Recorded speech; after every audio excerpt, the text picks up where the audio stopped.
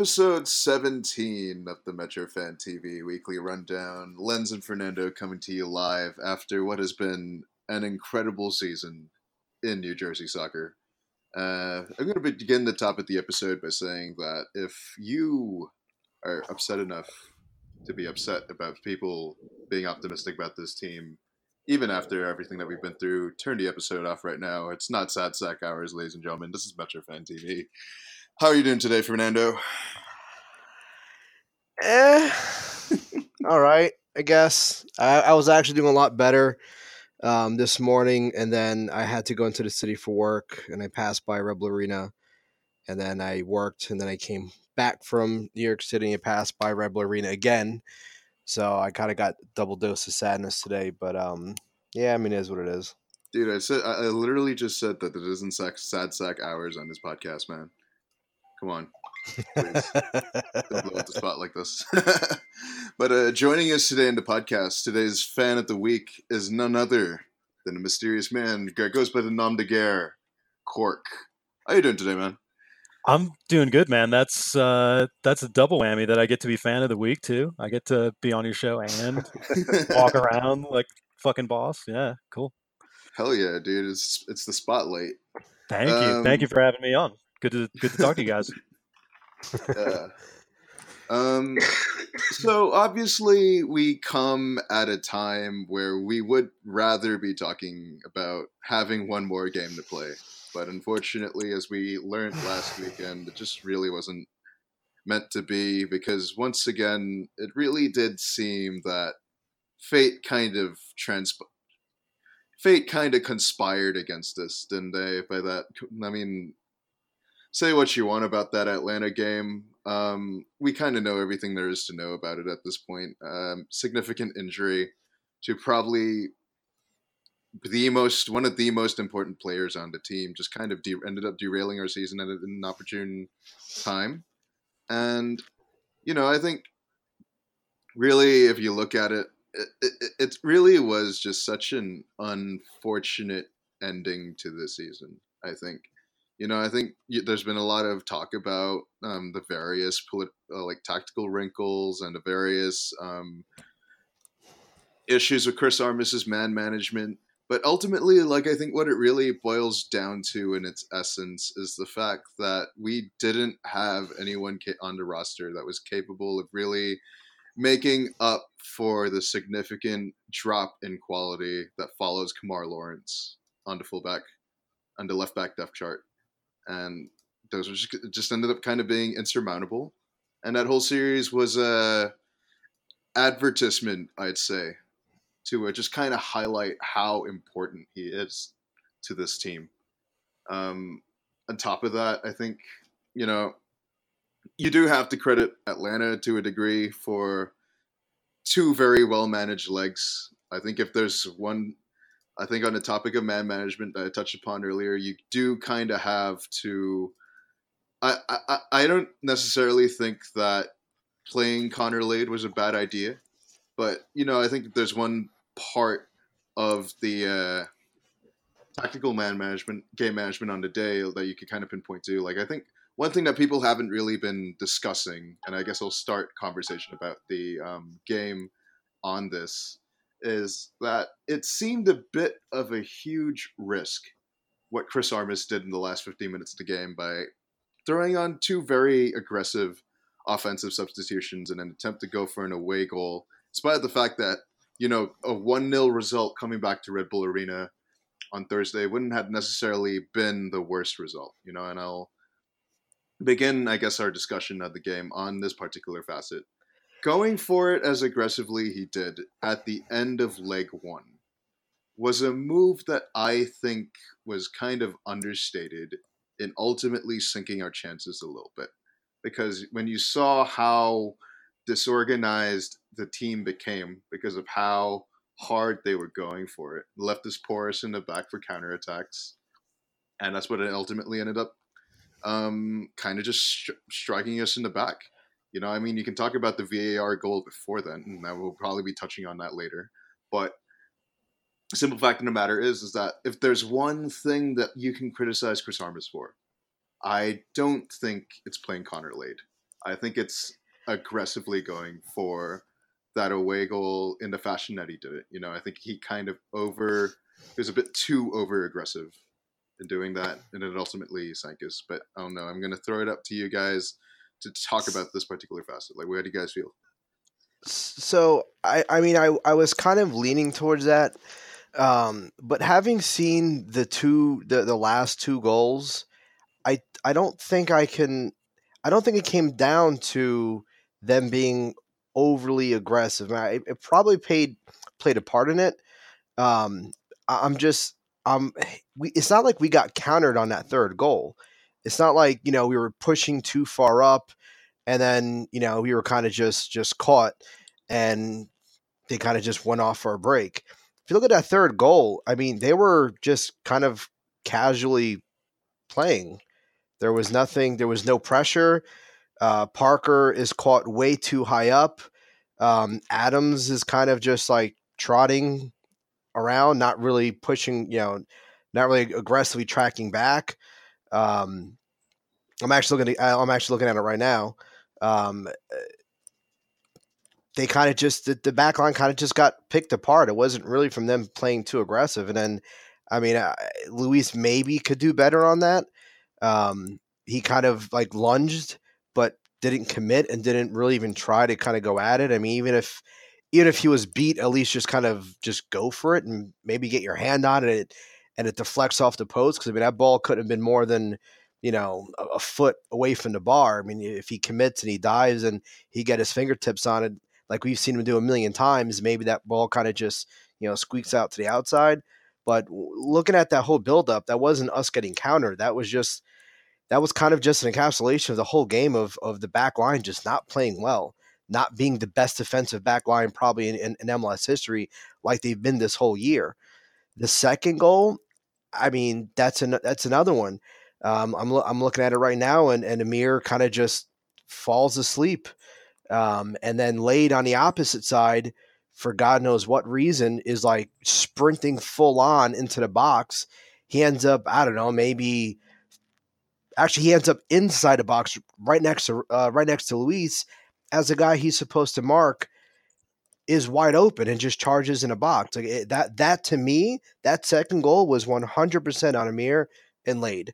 I don't see Kamar making a stupid decision like that, where he just basically ignores the guy that he's supposed to cover behind him.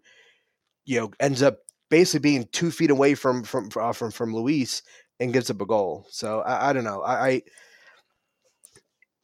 feel like this game is going to be dissected in a million different ways for the next couple of weeks, at least until the cup goes and we have something tangible with to keep us more busy, I guess. But for me, what the game comes down to, it wasn't even tactics. For me, it came down to we lost probably the best left back in MLS at the worst possible time. A lot of us have talked about the lack of depth in that position pretty much for the entire second half of the season. We got away with it, but if there was a team that we weren't going to get away with, it was going to be Atlanta. And unfortunately, it bit us in the ass. The reality is we didn't have, like you said, someone good enough. No disrespect to Lade, but for how this team plays, the drop off in what was available for that position and what we need was substantial. And we could talk about the change in tactics all we want. That there was a clear difference on that No, I side. mean, you almost want to put an asterisk on this game. Like, not, that sounds kind of rich coming from Red Bulls fans. But, when you lose, if you've watched this team all year, you know that if you lose with any team, if you lose one part of a 4-man back line that's played all year together and done as well as we have, you're going to have a huge drop off. I mean, it has to be a unit. Guys play tentatively. Guys get confused when the personnel changes, especially in a big game like that. But yeah, I mean, there's not really any choice besides Lade. I could really, putting Lade there that I could see Armas going with in a situation like that. And it just was what it was. I mean, you could see not only did it change the way we played and affected how our defense played, but it affected how Atlanta came out and played. I mean, I can't imagine if Kamar's out there, their plan is to, hoof it to Escobar the whole game. So I can't really fault. Like I said, you want to put an asterisk on a game like this almost when you lose a piece like that, and it makes it hard for me to really judge anything Armas did too hard. I mean, on the other hand, going whatever you could argue going for it late in the game, whether there were any concrete moves toward that or not, we nonetheless, gave up 3 goals. You can't do that in a series like that, especially when you should be confident that our team can score at least 2 on the home leg. So yeah, I mean, not it's like I said, hard for me to make any sweeping judgments on anything that happened in the first leg or either of the legs. When we're missing somebody like Kamar, who just not only is a huge offensive threat compared to Lade, as far as penetrating down the wing and putting more crosses in, things like that. The way we create a lot of our chances, he is the last ditch, our last line of defense most of the time before Luis. So many games where we've had pressure going on the other end, and then ball breaks through, which will happen when we play that way, and Kamar's the guy to sweep it up. So just so many things change about the way we play and the way other teams play us when Kamar isn't a factor out there, and it just makes it hard to really look at this in any sort of broader context than just it sucks and we lost. Yeah, I think I'm going to touch upon that latter part particularly. I think when you talk about like Kamar's absence is fundamentally changing the way that we not just attack, but also in the way that we defend. And I think the most telling thing from Kamar's like absence was the average positional map that was released after the first leg,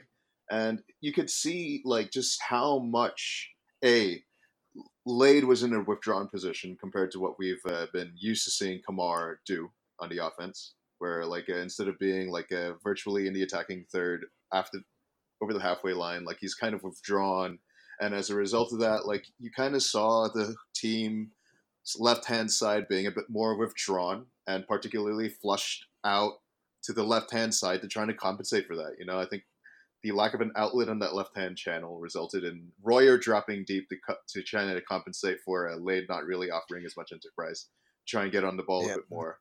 It resulted in, Sean Davis and Tyler Adams and even Kaku at one point, like shifting over to the left to try and, make up for the fact that Connor wasn't really pushing up that high, And as a result of that, if you looked at the map and the corresponding other side of the field, I mean, Amir was on an island all by himself. Muil was the only one. Muil and Bradley were the only ones that were really kind of roaming in the center and the right hand and on the right hand side.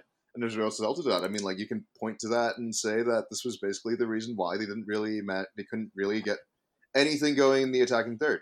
It's because all the guys on the team on the offense weren't really playing in the offensive areas that one would expect them to be it when they start the year. Like, for example, like you wouldn't be finding Kaku roaming on the edge of the 18 in the center, for example. Mm-hmm. You'd find him flushing out a bit more to the left, trying to search for additional space, to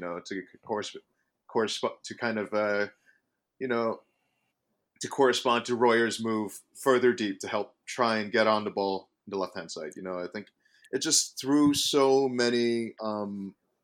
much of our usual chemistry off. That was really hard to just kind of get something going in the attacking third. And on the defensive side, I think like Fernando brings up another good point. Talking about Connor Lade just kind of making a bit of a poor decision, I think, to not stay with his man out there and AA with his man out there in the opposite flank.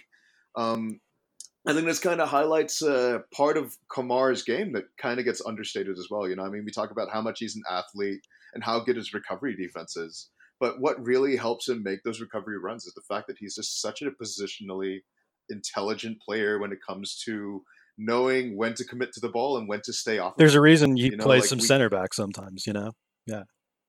Yeah, exactly. I agree. Like his positional sense, especially as a fullback on perhaps the far side of the field, like his ability to kind of almost operate as a third sweeper sometimes, like We talk about Parker and Long kind of having this capability of covering a ton of ground in center of the park. I think the reason why they're able to harass so high up the field is because it's becoming increasingly apparent that Kamar can basically cover the entire far side of the field by himself, acting as this really Yep. strange hybrid between a fullback and a third Mhm. center back. I think that game highlighted just how important and how understated those qualities of his game are.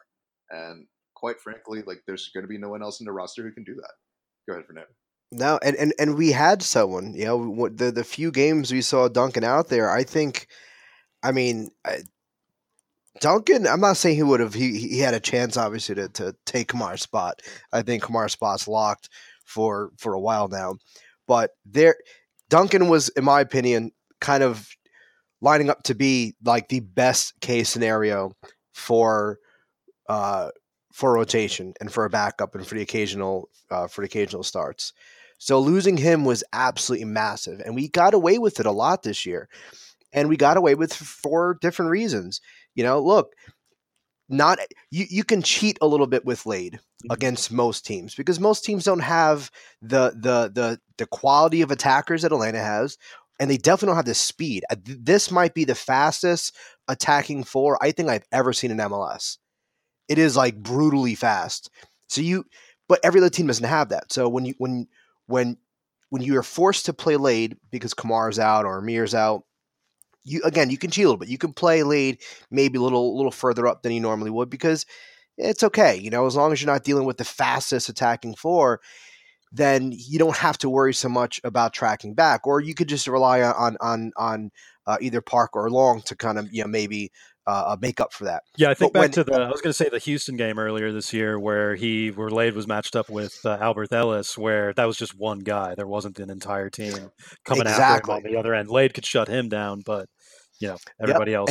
And that's an important point because, like I was saying, it's not just about one guy or two guys. It's the entire attacking four of Atlanta are just ridiculously fast. So if Lade does get beat, that's fine because Long and Parker are very, very, very fast center backs, so they can kind of cheat a little bit themselves and kind of maybe stray away a little bit from who they're supposed to mark and kind of cover for emergency defending, and we're fine. You can't do that against Atlanta. You can't, because if you're pulling one of those center backs away to basically help with some kind of emergency run, you've just left another super fast, really good attacking guy open, and you can't do that. So if you and part of this problem now too becomes Royer. A lot of people are wondering, where was our attacking bite the whole game? Well, easy. We've said it a lot on this podcast that I like Royer. Royer, I mean, he had 16 goals across all competitions this year, I believe. That's not a little bit. That's a lot of goals. The problem is, outside the actual act of scoring a goal, Royer does not do much. Nope. He cannot create plays the way Velo was able to make, for example. He's not able to create plays, obviously, the way Gaku can. We really don't have any other playmaker. We don't have a playmaker on that left side. Kamar is probably a better playmaker than Royer is, if we're being honest here. So now, not only did you just lose your incredibly important fullback who's so crucial to the entire balance of the press, but you've also lost the defensive abilities on that. Well, now because of that, the guy you're replacing does not have the attacking flair, does not have the defensive flair. So you basically have to pull Royer all the way back. If you look at the positional, the player average positions, Royer was on top of Lade. Mm-hmm. He was actually behind the halfway line. His average position was not even on the attacking half of the field. So you just took the only other possible real goal scoring threat and basically pulled him all the way back as, I don't know, a left wing back, I guess. I mean, I don't even know what position he was really playing because he was playing so far back. And Royer So I provides don't. usually so much more in the attack too. Like you said, well, I mean, not that much to since I concurred with what you said about him not contributing much outside of goals. But one thing that he does do and has been doing more of this year, and would have been an asset in Atlanta and back in Harrison for sure, would be he's been almost like a target forward. He's kind of Yep. the guy who the ball enters into, and that he can kind of has the strength and sometimes the touch to hold it up and wait for other guys to come back up. When he's that far back, he doesn't even offer that facet to the game. So If you look at that first goal, he is part of a 5-man back line. mm-hmm. He is literally part of a 5-man back line on that first goal. To me, that screenshot of him basically kind of like putting his arms up in the air, like almost like what the hell am I doing here? As he's basically next to Lade, and then seconds later we give the first goal. I see that now, and I'm like, okay, that to me, that's the entire playoff run against Atlanta. That one snippet of where our tactics had to fundamentally change so much without having Kamar there, that we were reduced to basically having a confused Royer being part of a 5-man back line. And I can't stress it enough. That does not happen if Kamar's in there. Now, do they still play conservative? Probably. Do they still play a little further back? Absolutely. There's no question that they would still play that deeper block, because Atlanta made it very clear from the beginning that they were very purposeful in their in their long balls. I mean, even if they weren't going on they weren't hitting the long balls to Lade, they still would have put it somewhere else on the field. So it was important for them to play a little bit deeper. Otherwise, basically the entire the entire midfield will get bypassed, and now you have these four super fast guys who are great with the ball, who are just quality attackers, basically going against two or three defenders. So I don't think the issue is that we weren't high pressing. If we high press, in my opinion, it would have been a blowout. The issue was maybe we weren't playing aggressive enough when we did get the ball, but there's just so many other small pieces that went wrong from roster to just a lot. I mean, it kind of is what it is. We got picked apart. Yeah, I mean, I think when you talk about other things that haven't really been touched upon, I think one of the bigger understated things that we kind of miss out on, we talk about this playoff run coming off the rails a little bit, and is the fact that our other fullback, Amir Murillo, I mean, I love the guy. He's had a great season, but I mean, it just kind of all fell apart as soon as the playoffs started, didn't it? I mean, Yeah. it wasn't just the Columbus away game. I think Amir was uncharacteristically bad. I think it was kind of nowhere near the sustained amount of excellence that we had been used to seeing from him this season. But we have always kind of known that Amir can be a bit of a boom or bust player, like when he's on and he's gliding past dudes, no problem on the offensive end. He plays defense by effectively pinning the entire team's like right flank back, preventing them from really breaking out because they have to respect his threat out there on the right hand side.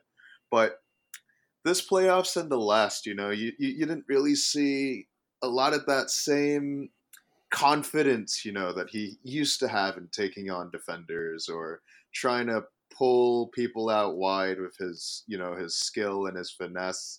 It allow Alex Mule to cut inside and offer a threat in the inner right, center right channel. I think when we talk about how flaccid we looked in offense, I think we do have to offer some criticism to Amir.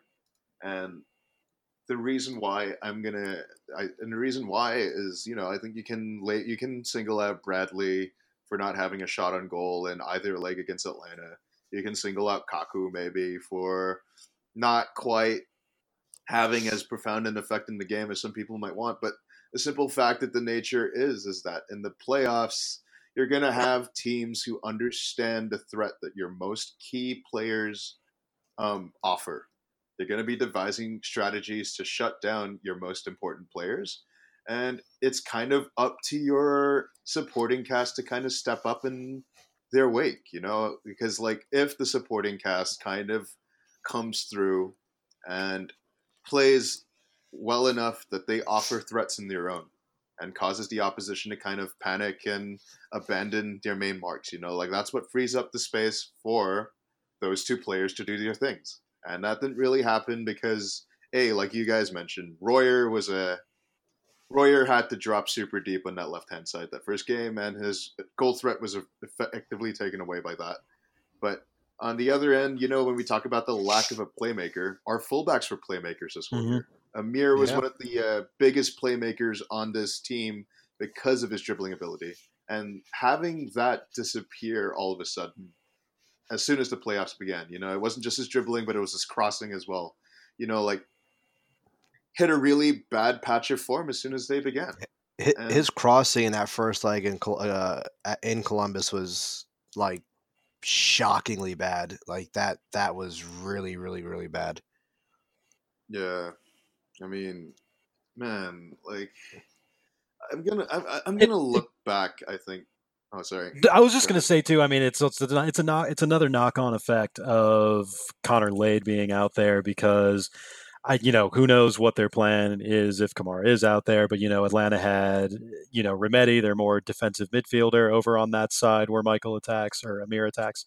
And, it's just another area where the fact that we don't have that usual threat from the deep left going forward and backward meant that Atlanta didn't really have to worry about shifting guys over to the right where Murillo usually overloads. So I just want to add that little rejoinder, not to pile on, Connor even more, but yeah.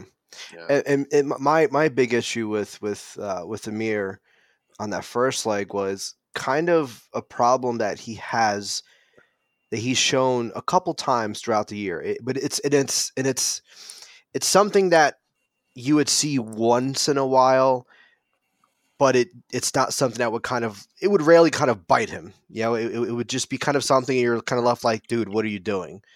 The problem is he had too many of those in this game, and twice it led to goal scoring, to conceding goals. On the first goal, can Parker do better defending in that moment? Yeah, I don't know how the hell he gets beat on. I still don't know how the hell that happens. He's such a tall, big guy.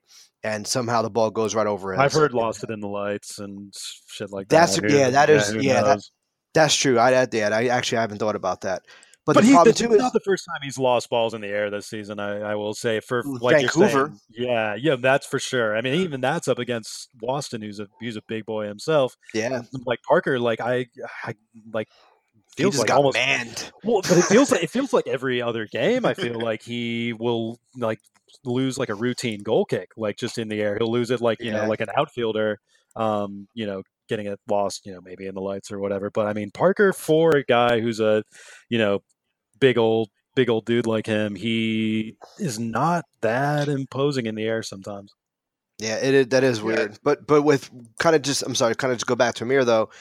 If you remember that first goal, Parker gets beat, fine. But like, Amir, what are you doing? You see that he's possibly getting beat. You got to position yourself, grab him, nudge him, do something. He kind of just like stands there and kind of just concedes the fact that, okay, he's going to take a shot. Let's see what happens. You can't do that. You can't turn off in those moments like that. That play is almost an example to me of where you can point to that it wasn't necessarily the players' both that play and what you mentioned earlier about Royer seeming like demonstrative and flustered about being so far back. Those two moments strike to me that it definitely was kind of a coaching staff decision for the guys to play much more kind of dialed back than they usually do, because the way Larentowicz just had 20, 30 yards to just march up and put that ball in, that's not something you almost ever see from this team defending. Yeah, again, in that moment, Royer was part of a 5-man. I will never understand that moment. I would love, if I had the opportunity to talk to anyone, whether it's the players or any of the coaching staff, my question would be not about fucking, third DP bullshit, but my question today would have been, what happened on that goal? That was the most anti-Red Bull, like, type of play moment I think I've seen since 2015. I still watch that in horror because I can't wrap my head around how Royer ended up so far back, how nobody, not one person except for Kaku at the last moment when he kind of, you almost seen in his face where he's like, oh shit, nobody is pressing him. Let me try to press. By that point, it was too late, but he had acres of space. Everyone sat back. Parker gets beat, and Amir kind of just freezes. It's unbelievable. And then in the third goal, no, sorry, it's the second goal. That's kind of on Amir on Amir too. What's his name? Gressel. Gressel comes charging in full speed. I mean, he is literally sprinting, and he just he tries to backpedal. He tries to backpedal, and then right as he's getting beat, he's like, "Oh, okay, I'm not going to stop him. Let me turn around." You're way too late at that point, dude. Like, what? Come on, you got to know better. You have to read the moment better than that. If you have to make that turn faster and find a way to put a little different pressure on him, fine. But you don't backpedal until he's past you or in line with you. And at that point, the other side is completely failing because again, Lade is, I don't know what he was thinking. He's not marking his dude at all, and he basically plays. He actually may have blocked Luis in that on that shot, by the way. But he basically ends up literally about 3 or 4 feet in front of Robles inside the box, and the guy's got all the space in the world to just perfectly place this beautiful ball. That was just a complete collapse of everything good that this back line has done this whole season. That to me, that's probably one of the most frustrating parts. It's not even that that maybe they played a little bit more conservative on the press than they should have, or the fact that we didn't have the depth or any of that shit. I'm more disappointed at like the amount of just individual mental lapses that some of these guys had that had performed at such a high level the whole season. Like our biggest thing going into the series against Atlanta was, okay, great, their attack is amazing, but so our defense was at least as good as their attack, and we fucking lose 3-0 because of mental lapses. It's frustrating. I think, I think part of it has to do with the fact that, we really forget with how excellent they've played all season that this is still a back line where the average age is hovering around 24, 25. Like these are still young defenders who will unfortunately be prone to some mental lapses such as this. I mean, not so much in the case of Connor Lade, because I think Connor's case is kind of him just more being a bit more of a limited vet in this point of his career. But when you talk about Amir maybe being a bit too making all these kind of strange mental lapses on defense, I think that this in part, has been hinted at in the past by none other than Jesse Marsch, and this is gonna be a first for me on this podcast. I think Jesse was right in saying that Amir, like does have that kind of casual streak to him sometimes, where you could kind of see it. The way that he just kind of, didn't really just kind of gave up on the play in the first goal in the leg against Atlanta was one such incident. But you also saw it against, DC when Lucho Acosta ran at him, in the dying moments of the game at Audi Field, where we looked to make it 3-2 just when stoppage time began for DC United, right? There are a number of other incidences. A game against Montreal is another one. I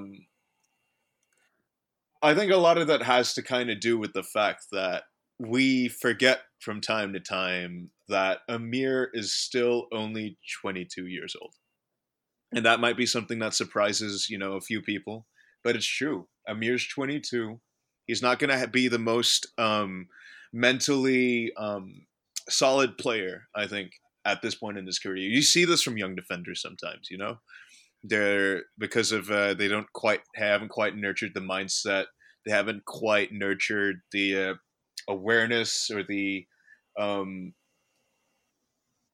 concentration needed to play a full season of excellent soccer. Sure. Like they haven't quite turned off your. They haven't quite figured out how to not how to not activate your off switch. I would say, and this is something that would happen, and they would learn from through just proper experience.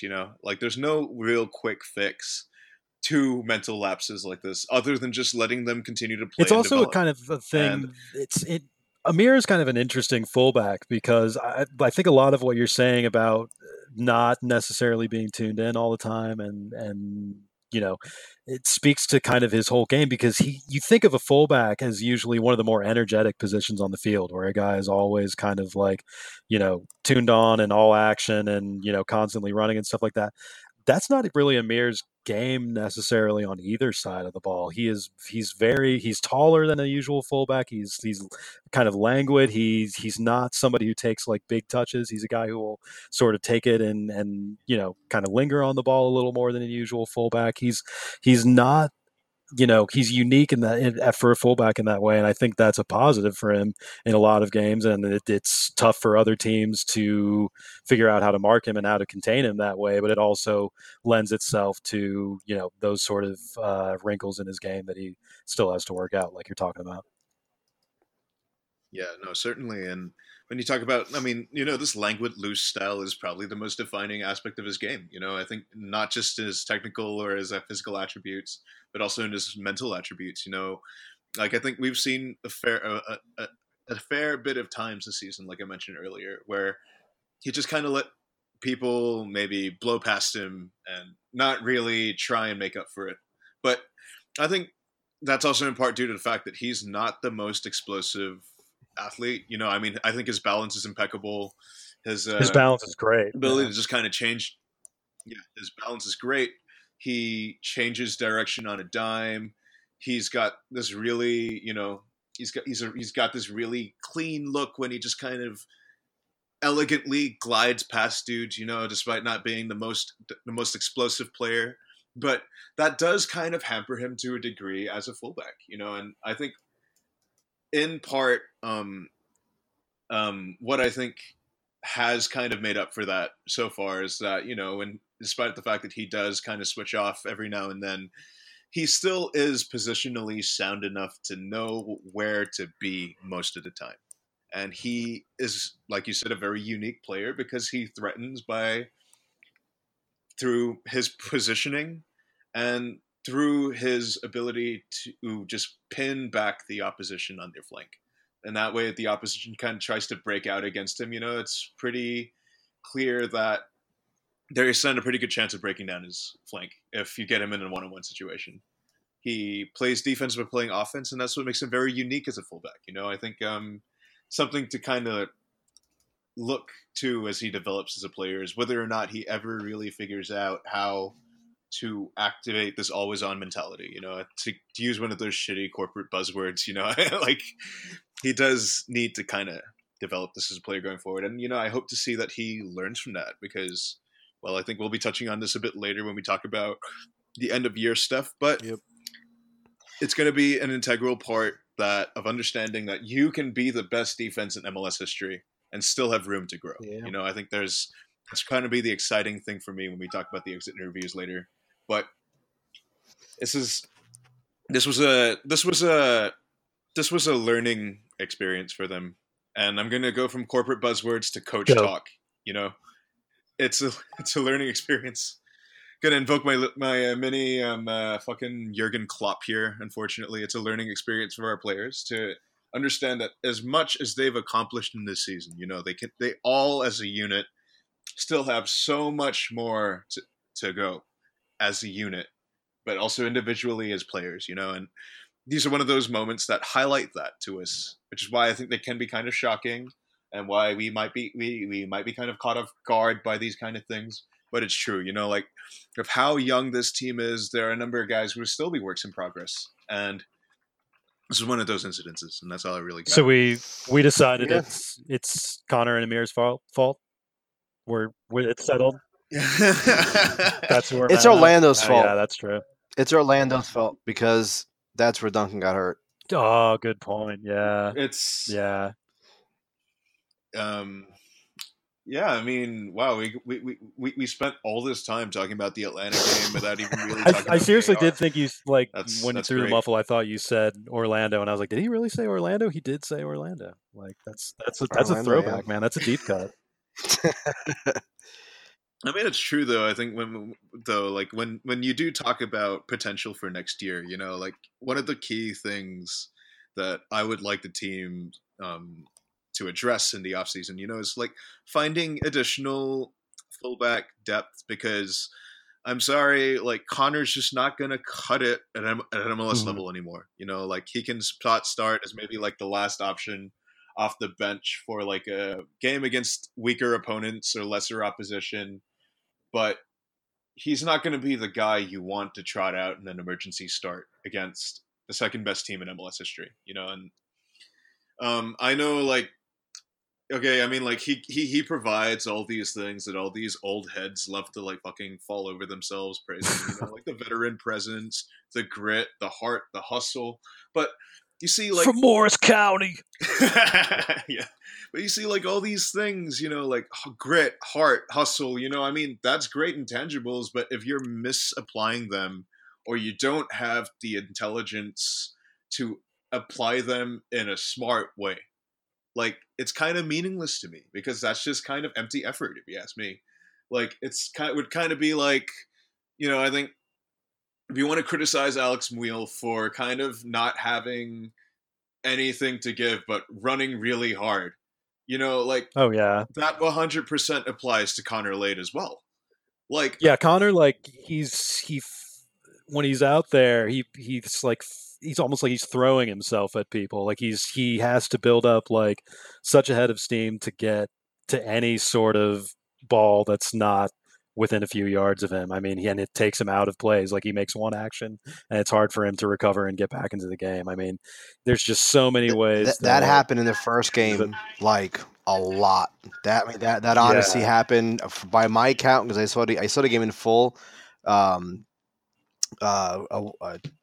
And that's why they were sending the ball his way every exactly, time yeah. because even if he got to it, the ball would come loose and he would Yeah. be nowhere near it. I mean, because I counted he doesn't at have the least four athletic. times where the ball where his inability to kind of get out of his own way really put the team in a bad spot, and we're kind of lucky that they didn't give up another goal or more than they did. and you see there are a number of other times in the season where you saw this. I think the New England away game at Gillette earlier this season where he just kind of booted on a long ball from the back that was played out by the Revolution, just kind of flew over his head because he tried to commit to attacking it and realized, oh shit, I'm 5'5", and it flew over his head. Yeah. Like these are the kind of things that I feel just kind of highlight that okay, he's a homegrown player. We developed him by our own, but I think at this point, even our earliest homegrowns aren't really good enough to play in the system full time. To kind of meet the demands of what our style of play wants from them. And I think if this is one of those other gauges to kind of determine to see how far this club has come in barely 5 or 6 years. A lot of those early homegrown guys aren't good enough to cut the mustard anymore, and I think Matt Castle, man, you fucking can't fucking cut it, man. You're done. Hang it up. yeah, I would say yeah, like Connor Lade is the Matt Castle of the homegrown players for sure. Other things I'm gonna throw out. Oh no, do you think I'm talking about Matt Castle, the NFL guy? Because Yeah, the NFL there's a quarterback. there's another Matt Castle who was like the big jewel of the first Red Bull Academy team back in Oh the wait, day. that's Matt And Castle of a K, right? Yeah. yeah, exactly. And he's like a fucking car dealer or something now. One thing I want to bring up real quick is if you just look at the progress and quality as far as like just an individual player from Lade to some of the more recent academy kids to come out. Like just look at the improvement that we've seen from our academy kids over the years. Yeah, no, I mean definitely. And there's no, I mean if you are old Academy kids, I mentioned Matt Castle. There were a few others like Cesar Hott and some of those other guys who they couldn't even break into the Hans Baca teams back when MLS was a much more, you know, kind of spotty league than it is now. So I mean, the fact that these guys are going toe to toe with, you know, I mean, let's not kiss Atlanta's feet too much, but the fact that we have, you know, guys like Alex Muyl and Sean Davis and, you know, whatnot going up against guys like Martinez and Almiron, who are, you know, full internationals, who, you know, come from high levels, you know, we're definitely, you know, producing a higher caliber of player. I mean, that's, you know, empirical evidence right there. Yeah, and I think one thing I'm going to touch on before I think we wrap the segment up is, you know, I mentioned this earlier. When you talk about weaponized hustle, grit, and like all those intangibles that people fucking love to talk about, right? Like look at the way, like in comparison, like Connor Lade and Alex Muyl was the example that I threw out earlier. You know, like Alex Muyl is a great example, I feel, of weaponized hustle. You know, because he understands hustling in context of the press and in Mm-hmm. context of the movements of what everyone else in the team is doing, which is why I think some of the stats came out earlier this season. That's the reason why he's fifth in the league in total expected goal chain. And, you know, I think say what you will about like advanced statistics and stuff like that. But these are really good indicators of the kinds of contributions that some players like offer, that aren't just limited to putting the ball in the back of the net, taking shots, or like making killer assists. You know, like when you look at the way Alex just generates so many turnovers by himself on the offense on the offensive side in the opponent's defensive half. You know, like he's probably the best indication of, you know, like what it means to have a lot of hustle in context of the system. And I'm not sure if Connor really quite has a grasp in that, you know, because I mean, you see him running around, you see him trying really hard, but it's not done in context of what the rest of the team is doing and not done in a way that ultimately helps benefit the overall way that we want to play. And that's what we're going to be having as we go on, is that we're going to be having all these homegrowns who have all these intangibles that you people will love, that are going to be doing that in a weaponized fashion, in a fashion that is in context of the demands of how this team wants to play.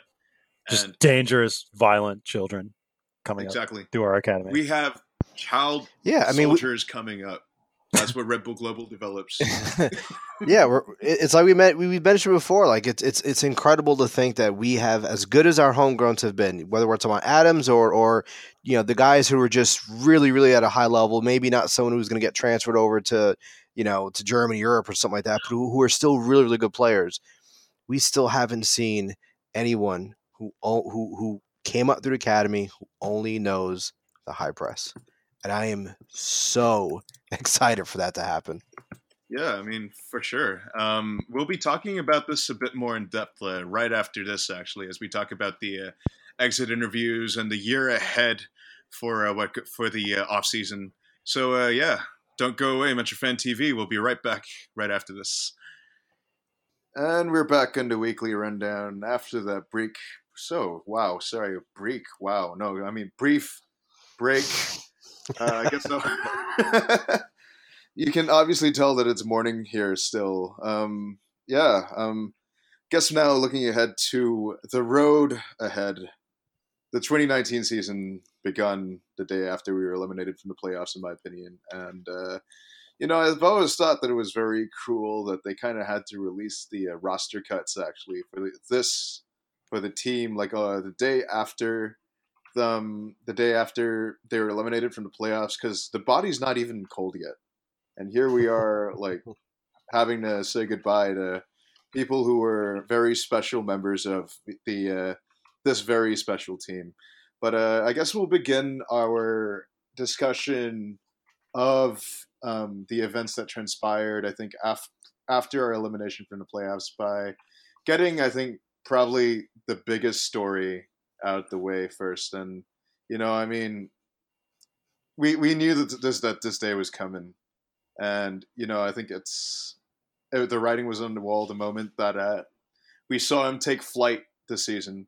and that's Tyler Adams landing in Leipzig, reuniting with Jesse Marsch with the Red Bull sister club in Germany. I mean, guys, it's hard not getting emotional about this. I think because this. Whatever. I think it was fucking Juan churn. Mapu who kind of summed it up, actually, who said that this kind of felt like sending your kid off to college, I think. Right? Like, it's just such an incredible accomplishment, like not just for Tyler, like in the way that he's come along as a player over the last 2 or 3 years, but also for the organization, where you've commanded an incredibly what was touted as a $10 million transfer fee earlier this year for a guy who grew up barely an hour or two away from Red Bull Arena. Like,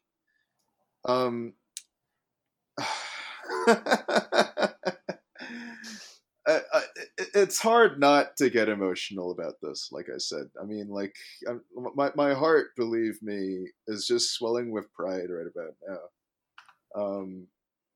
Like just this, like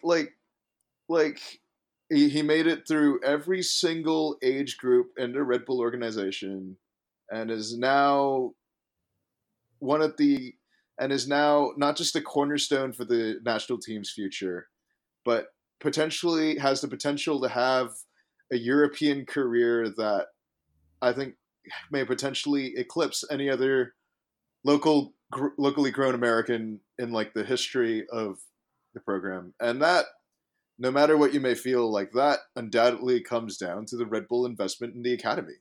Like, these guys don't become USMNT without that Red Bull money, people. Like, if I'm being quite honest with you. Like, I think in terms of a landing spot, I think you guys would kind of agree that this was ideal for Tyler's next step, right? Because this would sort of be a team that kind of understands his skill set, knows how to apply them in a style of play that he's already super familiar with. And this is a matter of ways of like giving him the biggest platform, I think, to strut his stuff on a European level, potentially competing for Champions League spots, playing for one of the best teams in the Bundesliga.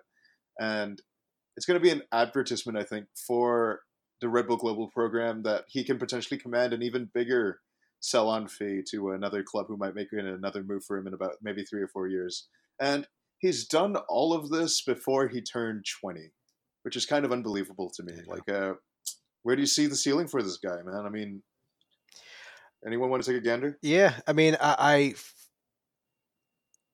for one, I just want to say that I feel like this is a bigger moment than when Miazga was transferred.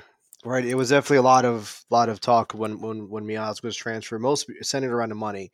But I feel like this time around the conversation isn't about the money part, one, because we don't know how much it was actually transferred for, but also I feel like it's just more significant because Miazga had one good season for us, and then he left.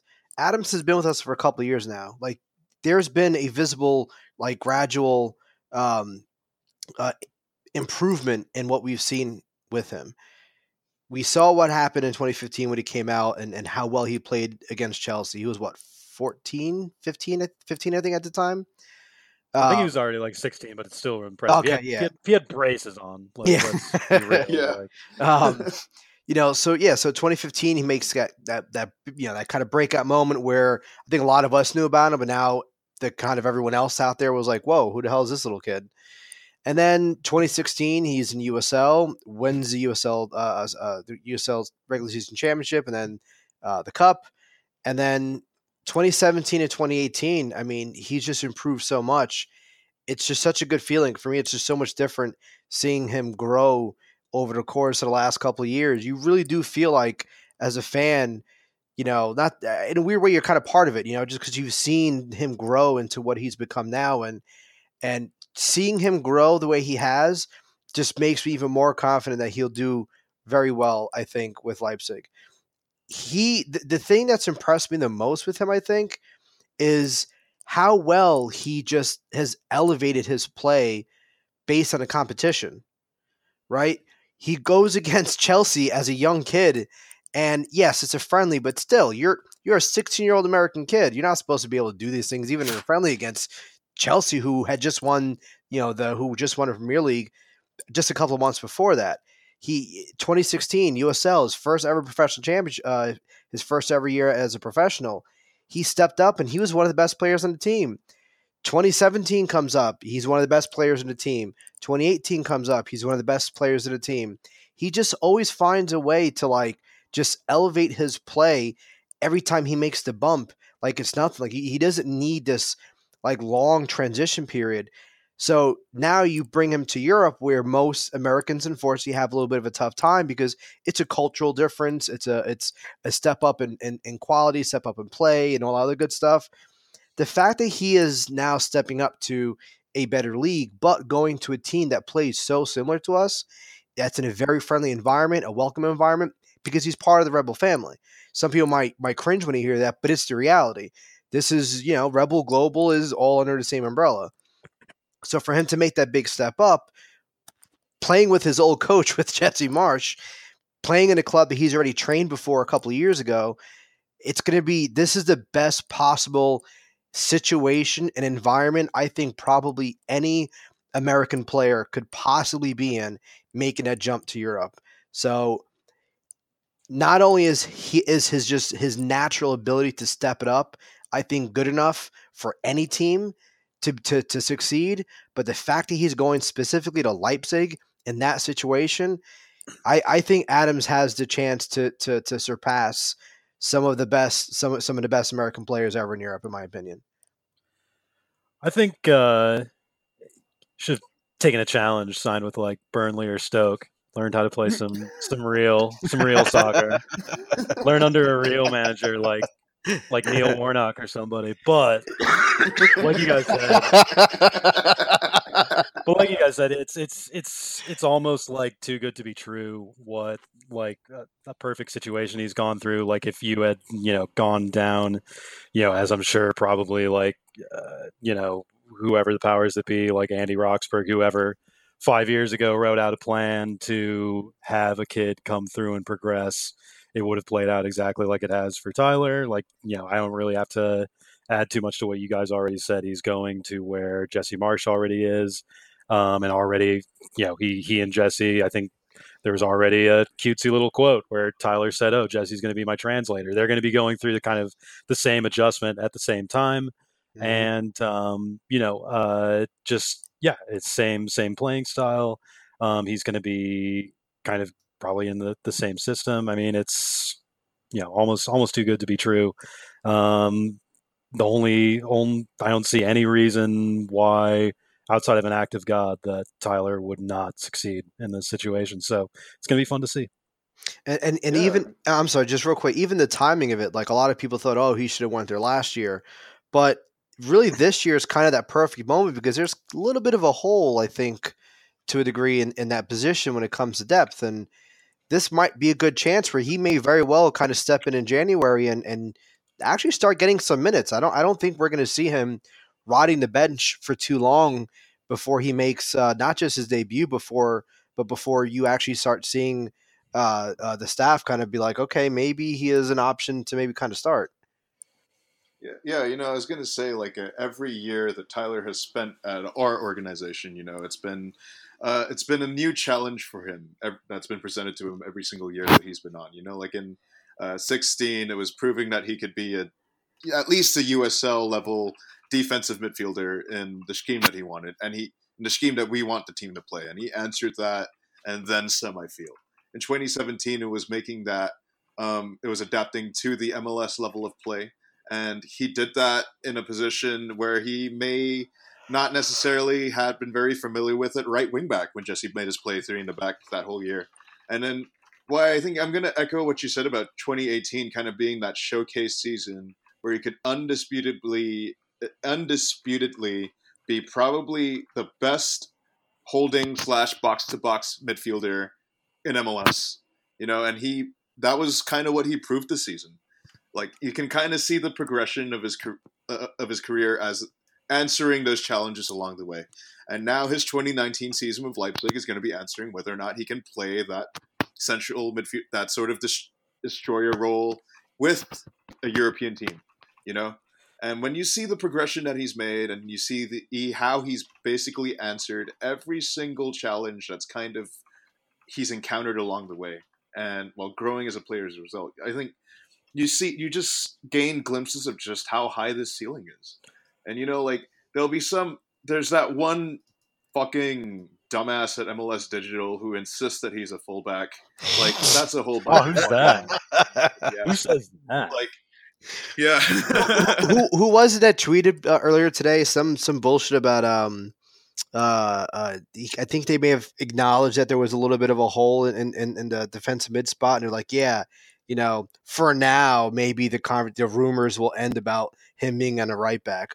What fucking rumors? Other than that stupid shithead over in MLS Digital, who the hell has ever made a serious argument that, especially after this year, that Adams should be a right back? I mean, come on. Yeah, I mean, dude, like you even saw him playing for the national team. Like you can see how high the ceiling is for him at as a central holding slash. I'm more interested to destroyer, see, right back. All right, we got that out of the way, but I'm interested to see, especially when, unless the plan is for him to stay in the Red Bull family his entire career, when he does leave Leipzig and goes out into, the wilderness of European soccer, that is he going to be more of a kind of a six, like you guys said? Is he going to be a guy who kind of hangs back and destroys play, or can he add an offensive side to his game? We've seen flashes of it here or there with Red Bull and with that one national team game a couple months ago, but he's a natural at all aspects of the game, really. And the more and more, he learns how to get into the box if he wants to, I think he can become a player who provides goals and creates chances. But maybe in the long term, the more sophisticated minds than me in Germany will see him, maybe being more of a stay-at-home, deeper player. And maybe that doesn't utilize as much of his mobility, but maybe that gives him more longevity as a player, gives him more, more dimension to his game. So it'll be interesting to see in that respect too. Well, I think what I could argue is that, there is an aspect of playmaking to his game, but not in the traditional sense where he's going to be playing some kind of ridiculous through ball into someone streaking in on the wing or through the center. Like I feel like Tyler's playmaking kind of applies to what we talk about when we talk about him being such an efficient midfield destroyer. I feel like he creates plays by being so disruptive. Oh yeah, he's like a wheel in the center. Like he. Yeah. Wow. Exactly. Like what I was kind of going to touch on. Wait, give me a second. Sure. Give me a second. Is that like, yeah, like I think he's so versatile in the center of the field that like him making a difference on the game doesn't necessarily include him sitting deep and being a deep holding disruptor. Like we've seen it many times this season where him playing as the advanced destroyer creates so many opportunities for us because he doesn't let the opposition transition out of defense and causes turnovers high up the field. He wins the ball back high up the field, plays it off to somebody, or makes another surging run deep at the heart of their defense. Like these are the kind of things that we talk about when it comes to non-traditional playmakers being central in the system of play, right? Like we're used to thinking of playmakers as being that guy who has an eye for a pass to bring an eye for a pass to ease up space or find space for his opponents. Like this is a different kind of playmaking because you're seeing physical confrontation and pressing kind of yield the same result, like high pressing here opens up space for other teammates. It's for them to hit on the break.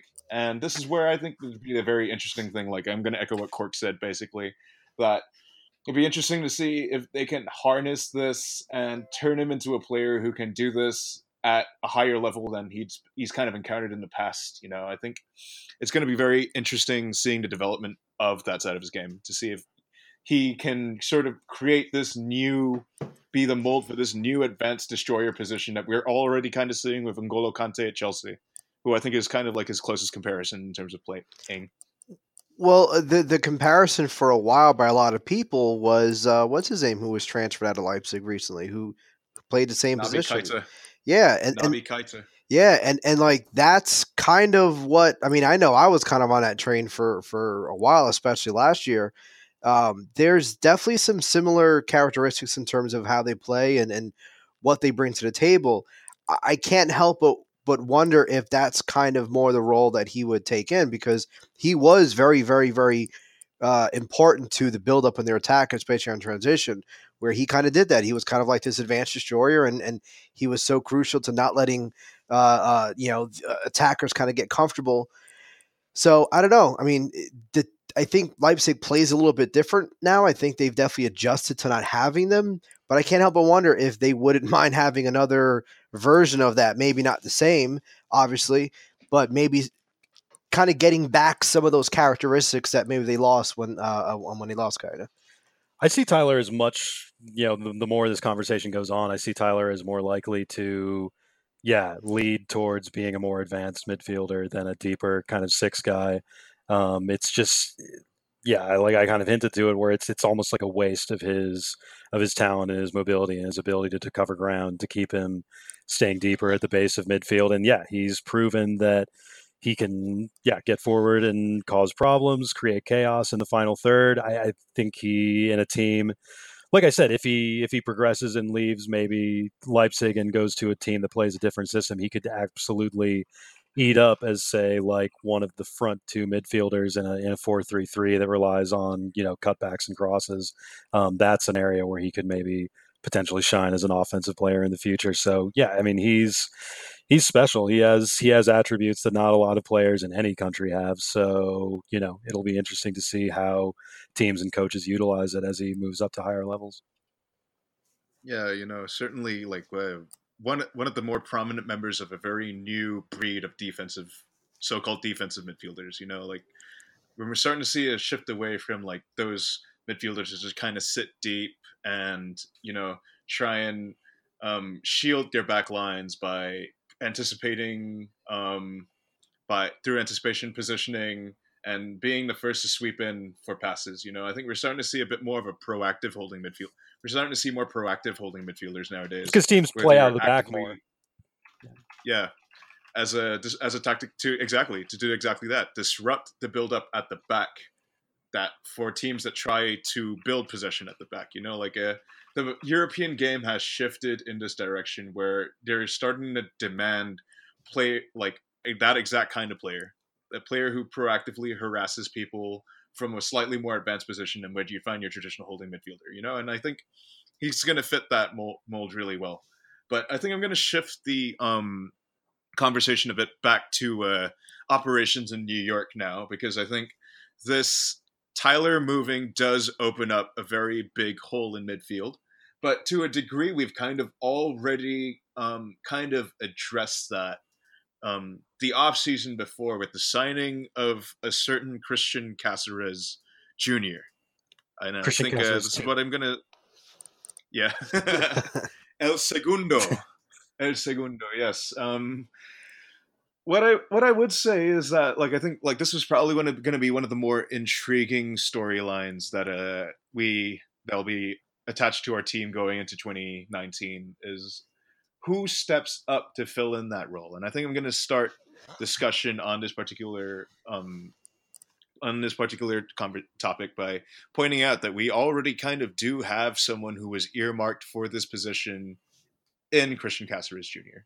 If you saw him at Red Bull 2, I think it's hard not to kind of get excited about the potential of this kid, because I think while he may not necessarily be the athlete that Tyler is, like he's certainly more of a technical player, and he has a certain positional awareness, I think, that is kind of rare to see in a teenage midfielder. And like he's got, in my opinion, like a much better touch. He's got a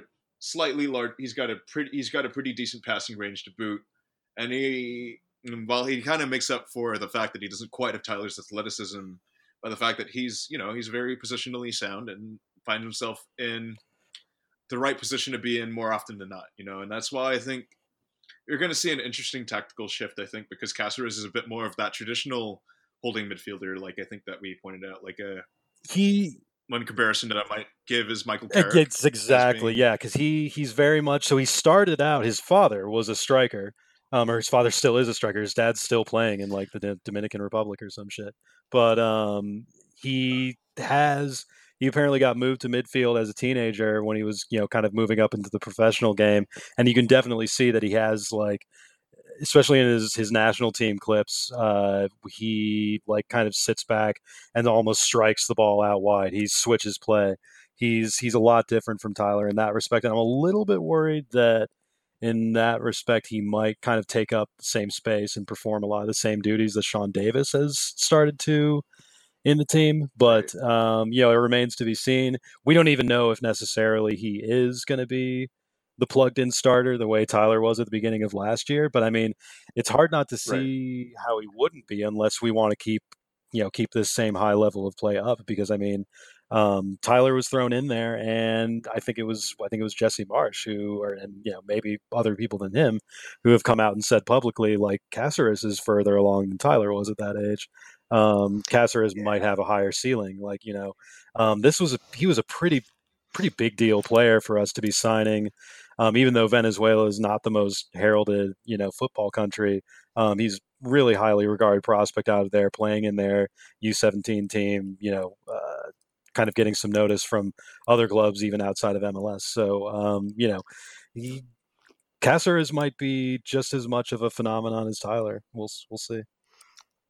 Yeah, I'm still like, every once in a while I remember about that quote, and I think by now, or by the time Jesse left, I think it was pretty easy to kind of read him, right? You can kind of tell when he was kind of bullshitting. You can kind of tell when he was kind of, just talking just to talk. You can tell when he was being like sincere, and he really, really sounded sincere when he said that he felt that he was further developed along relative to age than Tyler Adams, and to me that really struck me. And it's not only just looking at him play for Red Bull too. I was pretty impressed with how well he played in Houston. You could tell physically he was just kind of like tired by the end of the game. Or by the time he was, I think he was subbed out that game towards the end of the game, wasn't he? I don't remember. I think he was. Yeah. I don't remember him. Yeah, I don't think he played the full 90. The full 90. For me, that's just. I mean, that's not that big of a deal. You just have to kind of fall into the fitness of them of MLS. You're going to cover more ground. We only won that game 1-0, right? I think we were. That was we're protecting one goal. Makes sense. Yeah, that was a game that Muil hustled and got that Scooped really good back assist for White. That's right. Yeah. The Brian White. Yeah, the Brian White goal. Yeah. But what the hell was I saying? Oh yeah. Yeah. So for me, that wasn't a concern because look, when you're playing in MLS for the most part, with the exception of a baseball stadium and a couple of other smaller ones, I think Portland's kind of a smaller stadium too. The fields are going to be a little bit bigger. It's a faster play. So I fully expected him to not physically be there in terms of stamina, endurance. But outside of that, his actual play, there was about the first maybe 10 minutes where you can kind of see he was just kind of feeling things out. For me, by the 30th minute, and definitely by the half, he looked comfortable. It did not look like if someone who didn't know who didn't follow the team that well, and you said this is the first time he's ever played in MLS, that person would probably be surprised. So for me, that gave me comfort because comes next year, I don't think he's going to flinch. I don't think there's going to really be too many moments, at least at first, where you're going to kind of see that like shit, he's kind of new right now, and that might kind of put us into some trouble. So that makes you feel good. He's not the same player. And I think we've talked about that, I think, a lot. And a couple of times we've talked about him kind of in detail, that he doesn't have the athleticism as Tyler Adams. But I also think that he's at least as good as him when it comes to understanding the game state, understanding positional. His positional awareness is really good. And I've noticed that he uses that to his advantage where sometimes he ends up in places where you wouldn't expect him to be in. Because he's able to read the game so well, there's times where I'm like, wait, when did he get there? Like, I know he's not fast, and I know he's not that fast where he could have gotten there, but it's just he's reading the game. He's able to read the ball so well and read other players' movements. So I wonder if we won't see as big of a I wonder if we won't miss Adams' flat out athleticism as much as we think, because he's able to kind of make up for that with his situational and positional I think awareness. Caceres is going to be a lot better at whereas Tyler won his balls and affected play by making kind of like bigger, longer runs in open space. Whereas I think Caceres is going to be a lot better because if you've watched him in USL, like he can bang even though he doesn't run as fast as Tyler, he's tough, he's strong, he'll win balls and shield the ball. He can maneuver in tighter spaces, I think, better than Tyler. So there's going to be some areas where he might have the edge on Tyler if he doesn't necessarily have that game affecting ground covering that Tyler does. And he's also better at passing. So I think there's going to be moments where Adams kind of, where he tracked back, and made a run, whatever, but he kind of had to move the ball a little bit to kind of get close to everyone before he can kind of make that lethal pass. Whereas with Caceres, he's really good at passing, whether it's short range, mid range, and long range, where maybe he doesn't need that super great athleticism to kind of get him into certain places where as long as he wins the ball, he's already in a good position just because he is so good with the ball. Yeah, I think I kind of touched on this earlier, and I'm going to apologize in advance for turning this into Manchester United hour for about 5 minutes. But I think that you can, I'm going to use an analogy from soccer history to kind of anticipate what people might be expecting from this. But this really does kind of strike me when you lost a similar box to box destroyer in Roy Keane, who could kind of cover every blade of grass in the pitch and just won balls as a machine. From when they switched from Roy Keane to Michael Carrick, who is a slightly more of the same number withdrawn player. Come on. Yeah, having the same number and everything. Slightly more withdrawn player who basically made a career out of positional sense and having an excellent passing range, was hated to relieve by Manchester United fans for fucking. Yeah. And he was it didn't take to him immediately because they were like, what the fuck is this? This isn't what we thought we bought. This guy can't run, he can't put in a tackle, and he's doesn't have the same measurable amount of athleticism that made Roy Keane great. But this is a similar sort of proposition that I kind of foresee because here you have a more technical player who goes about his business differently. And I think I'm going to start by saying that we kind of have to appreciate Caceres in this different light. We have to start looking at him. We have to understand that what he brings to the table, like you guys said, is markedly a lot different. Maybe not superbly different, but definitely different enough from his immediate predecessor that there might be some bumps in the road immediately because, I think the team will also have to kind of get used to the fact that they don't have that kind of motor next to them anymore. But once they kind of learn how Caceres operates and they utilize the best of, his markedly better technical attributes, I think this is where you're going to see a whole new identity to a degree for the way that this team starts out in transition or even trying to win back the ball. And I think it's notable for Caceres especially because he does have experience playing next to players who are similar in profile to Sean Davis in USL. I think if you look at the profound impact that he had on guys like Chris Lima and guys like Steven Echeverria when he was at Red Bull 2, I think you can see that there is a bit of a replicable, there has been this level of elevating these guys, because of the things that he brings to the team. And it's just a matter as well of the team adjusting to that as much as it is him adjusting to the way that the team wants him to play at senior level. When you talk about chemistry, it's that kind of two-way thing. And I think a lot of what he might potentially bring to the table has been brought up by you guys, definitely. And I think you're going to be seeing a number of interesting things that Chris Armas might be introducing next year as a result of that. Maybe instead of having to rely on Sean Davis to start the transition, we now have a two-headed dragon in midfield who can do exactly that. Like I present a question that I have spent 0 seconds thinking about because I just popped in my head. But the way we describe him, are we kind of like low key describing a 10-year younger version of RZA? Maybe. well, I mean, it's possible. There is a Because bit like of overlap here. but- Riz is not the most athletic guy. Neither is Christian. He's very very good at passing. He's very good at reading the game. His positional awareness, I think, is one of his biggest advantages that kind of makes up for his lack of raw athleticism. He can the way he kind of moves and the way he kind of plays, and I don't know, just something that just popped in my head. I wonder if we're kind of describing a younger version of RZA. I'm interested to see like what Lens think just it's left possible. off as maybe if Sean Davis is paired with Caceres in midfield, that Sean Davis starts to play a more advanced role this next year. We've seen, I mean, last year Sean was practically a winger in the formation that we put, the 3-6-1 or whatnot that we had built around Sasha last year.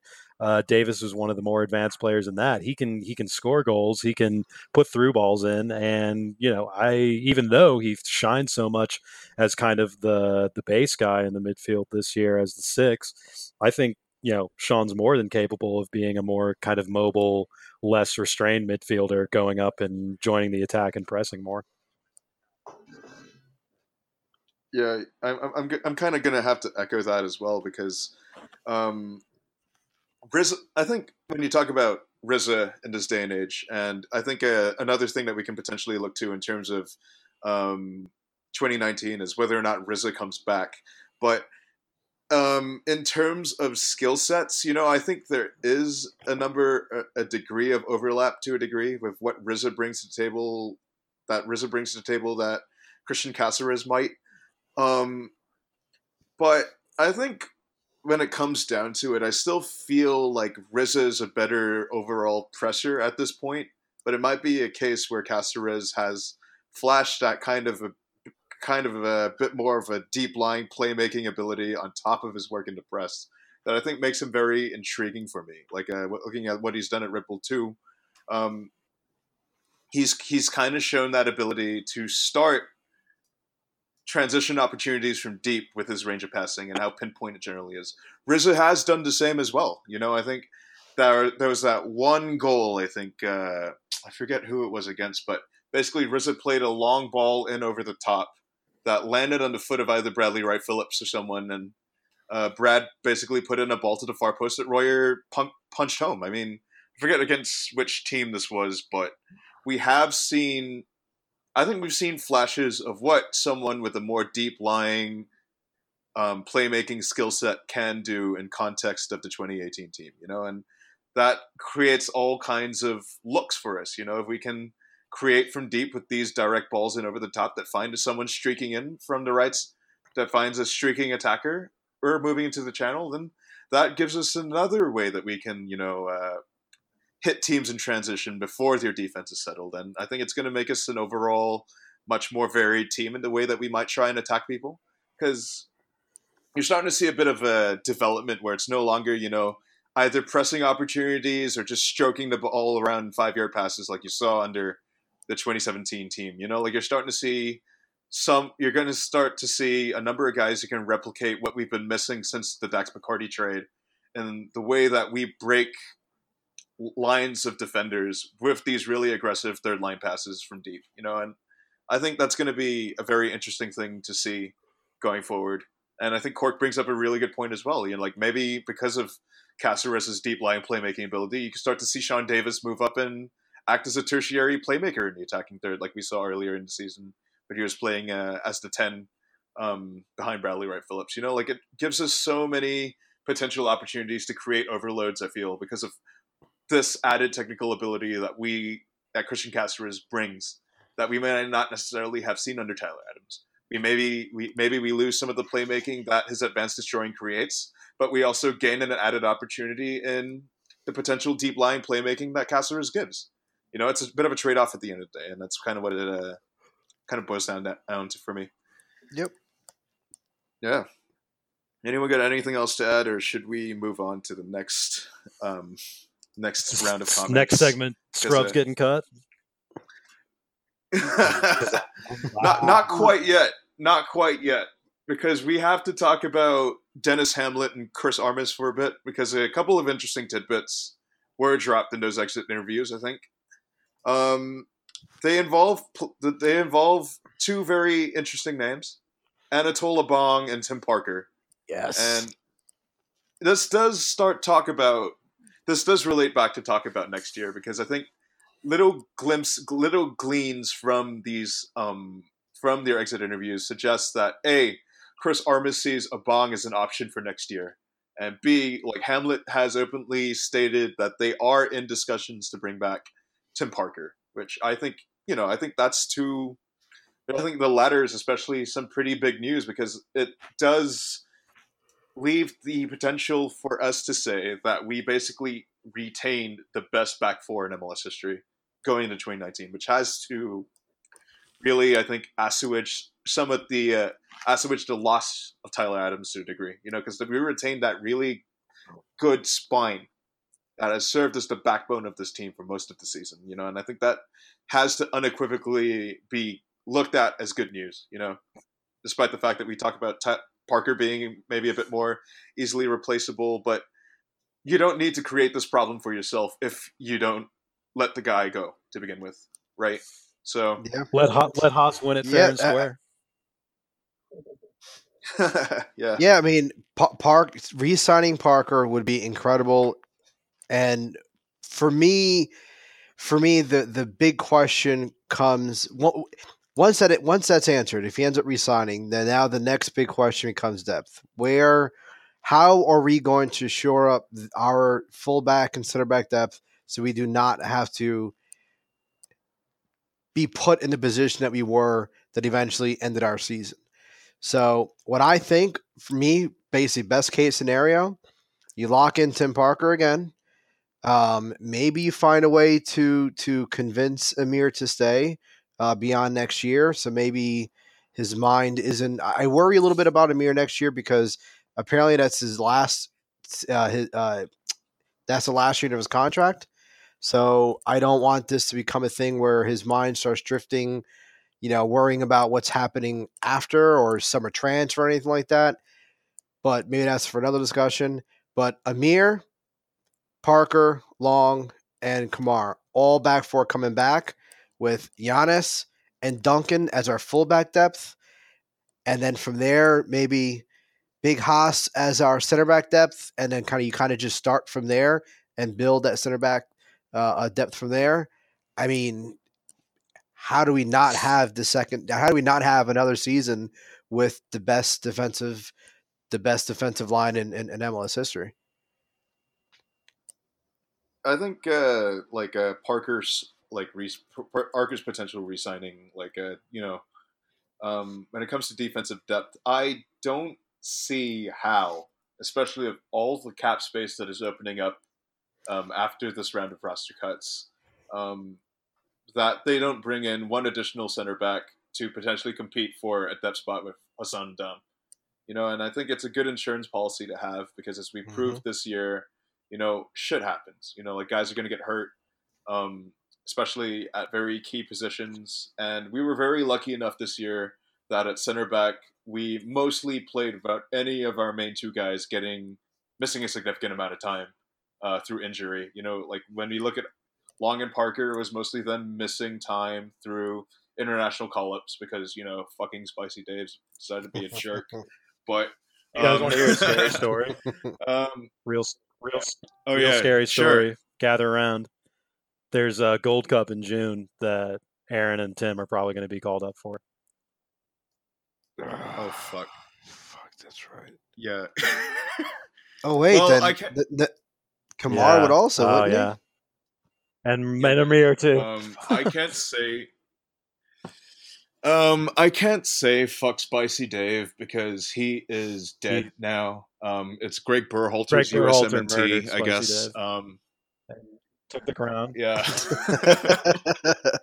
I wouldn't have it any other way, honestly. Like, Greg, if you could like hang like Dave Sarachan's like dead body like outside Matt Free Stadium, like I would give, I would like fucking ride or die for you. Like if that were the case, man. Like old Greg, never failing to give, old Greg never failing to deliver when it matters most, I guess. But yeah, now I guess with this added wrinkle here, obviously with this fucking bullshit tournament coming up, just standing to lose your entire back four for international duty during the Gold Cup, I think that only emphasizes just how much defensive depth is going to be a priority going into this season. I think.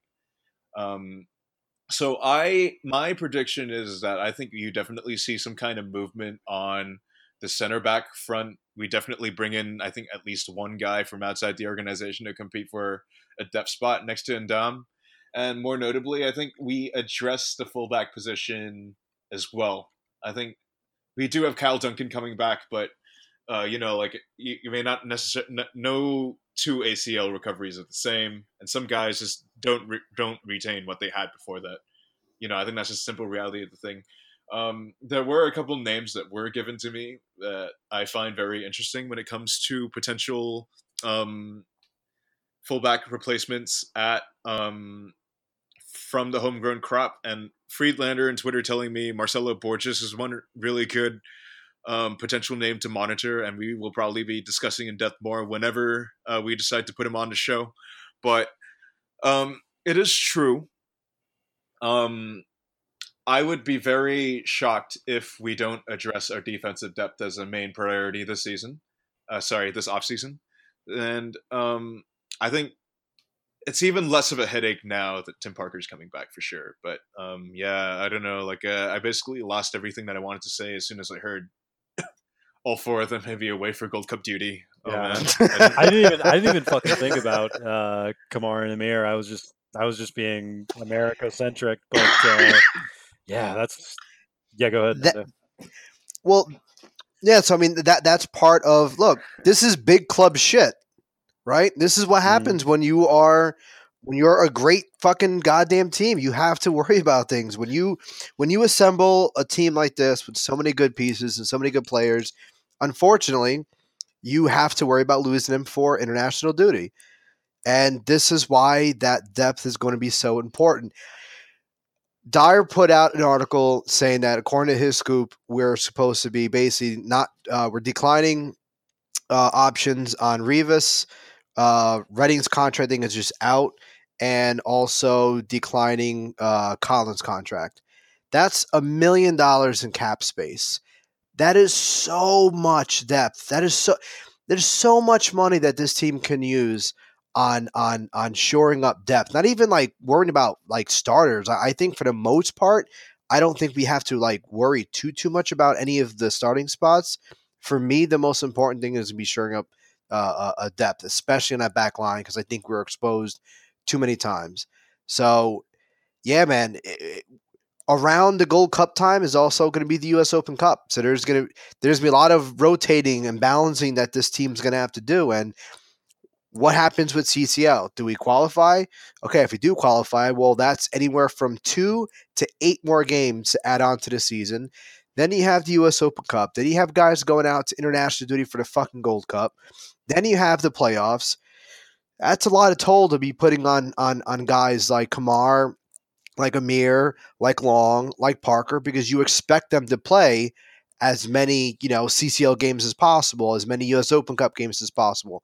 So, I mean, at this point, with the way the squad's built right now, those 4 guys who are going to be gone for a lot of the summer are the only sure thing first team defenders that are going to be coming back next year. I mean, we're almost definitely going to have to be bringing in experienced pros from outside to shore up the defense. Yeah.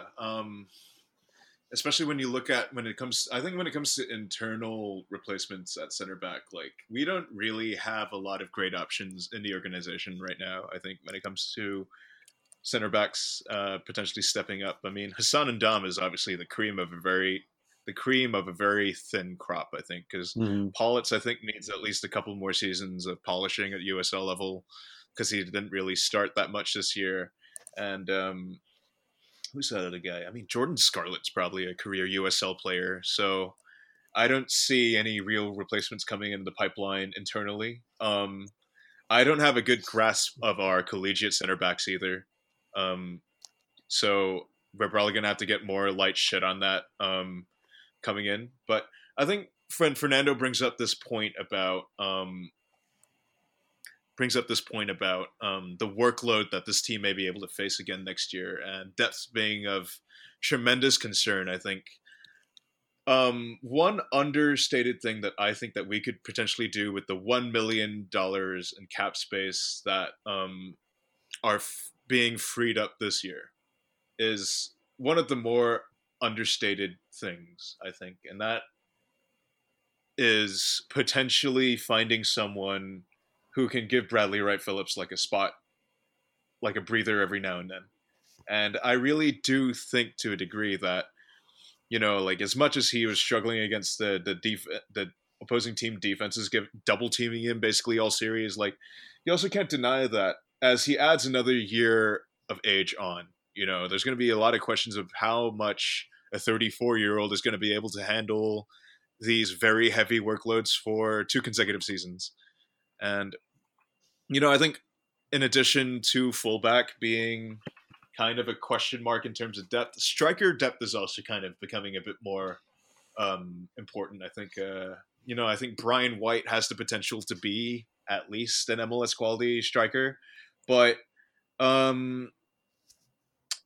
a question of whether or not now that in the offseason where you have enough time to blood in someone, or at least start thinking of potential people to bring in, like, do you think it would be viable to bring in an additional striker as well, potentially with some of that money opening up? Like, maybe not someone who can contribute like immediately, but maybe some young prospect who can be primed to take on a rotation role while splitting time between USL and MLS. Like, I think that's one potential thing that we may be able to look at to groom him eventually for taking over Bradley Wright Phillips. Like, what do you guys maybe think about that? So one thing to keep in mind about this, this $1 million just being freed up, we do have a third DP spot free and available, and I am pretty confident that they're going to fill that.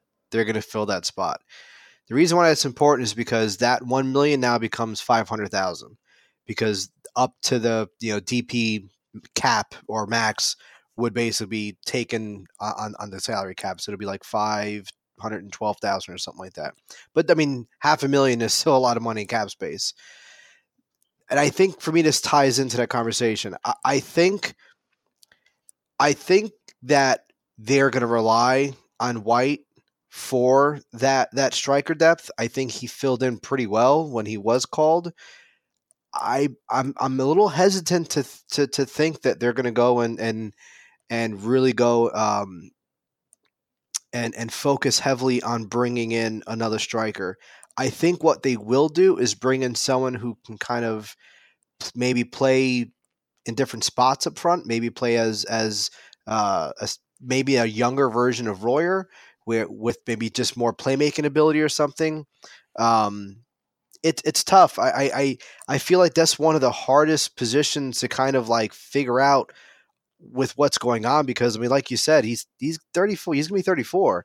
He's not old. He's not ancient, but he's not young either. And if we're realistically going to make a good push for multiple competitions, especially if we make it into the Champions League, maybe Brian White isn't. Maybe White's not enough. Maybe we do need somebody else. So I don't know. That's a tough one. There's also not that he's, especially since he hasn't progressed to MLS level yet, not that he's a better option than, or a better projection than Brian White, but Tom Barlow, who has been at the USL level this year, he didn't necessarily, shock you with his goal totals, but if you watched him play in USL this year, you could see and you can hear coaches say that he has the tools to move up to the next level. So he's somebody worth watching. He's a bigger guy than White. So he could potentially be, even more of a physical presence, which, that's not, everything that's amazing about Brad. He's not a guy who you can force. I mean, and that's something that, I felt like we were missing in the Atlanta games, especially after we went down. Brad's not the kind of striker you can force the ball into to kind of hold it and create havoc in the box. He gets on the end of things, and when you're not creating things to get on the end of, you know, he's not. You know, people were getting on Brad for, you know, what he hadn't scored in like 5-6 games or whatever at the end of this season. But I mean, when teams are shutting off his service, of course he's not going to score. He's not the kind of guy who can take it and dribble past 6 dudes or, muscle off somebody else to finish in the box. He needs to have, the team firing on all cylinders to work. So maybe not only do we find somebody who can spell for Brad and take some of the minutes and some of the pressure off of him to be playing every game and providing all the goals, but just somebody who provides a different dimension up top, somebody who plays a little differently. I mean, sounds like we're going to have a Bong coming back from some of the hints that we had today, but sounds like we're going to have him back, and he's definitely a different dimension in the aerial game and kind of in the he can play with his feet too. But a different sort of player who maybe it's a guy who plays on the shoulder of the last defender and gets on the end of long balls more than Brad necessarily does, or maybe it's a guy who does the same sort of things Abong does, playing more aerially. So there's a lot of different ways that we can bring not only a potential understudy and maybe replacement for Brad, but somebody who can provide us different tactical options than Brad does. And to kind of just, continue from there. If you listen to a lot of the things that the team has said in a lot of the interviews today, I almost get the feeling that they're not so much concerned about Bradley as much as they're concerned about getting another like attacking threat to kind of play with him to free him up, which I think we lost when we lost Florian Valot. To me, that's still one of the biggest moments of the whole season. I mean, we still obviously won a Supporter Shield, but I feel like that could have really, really went like poorly if the right adjustments weren't made. We definitely lost a very significant attacking threat once we lost Valot, and we kind of have been missing that. So it's tough to say. If it's tough to kind of blame Bradley in some ways for maybe kind of falling off in the second half of the season, because it could very well just be there really weren't that many other attacking options. I mean, Gakpo even said himself during his interview that it was a little harder playing without him because he allowed him to kind of have more space and it just gave him more options.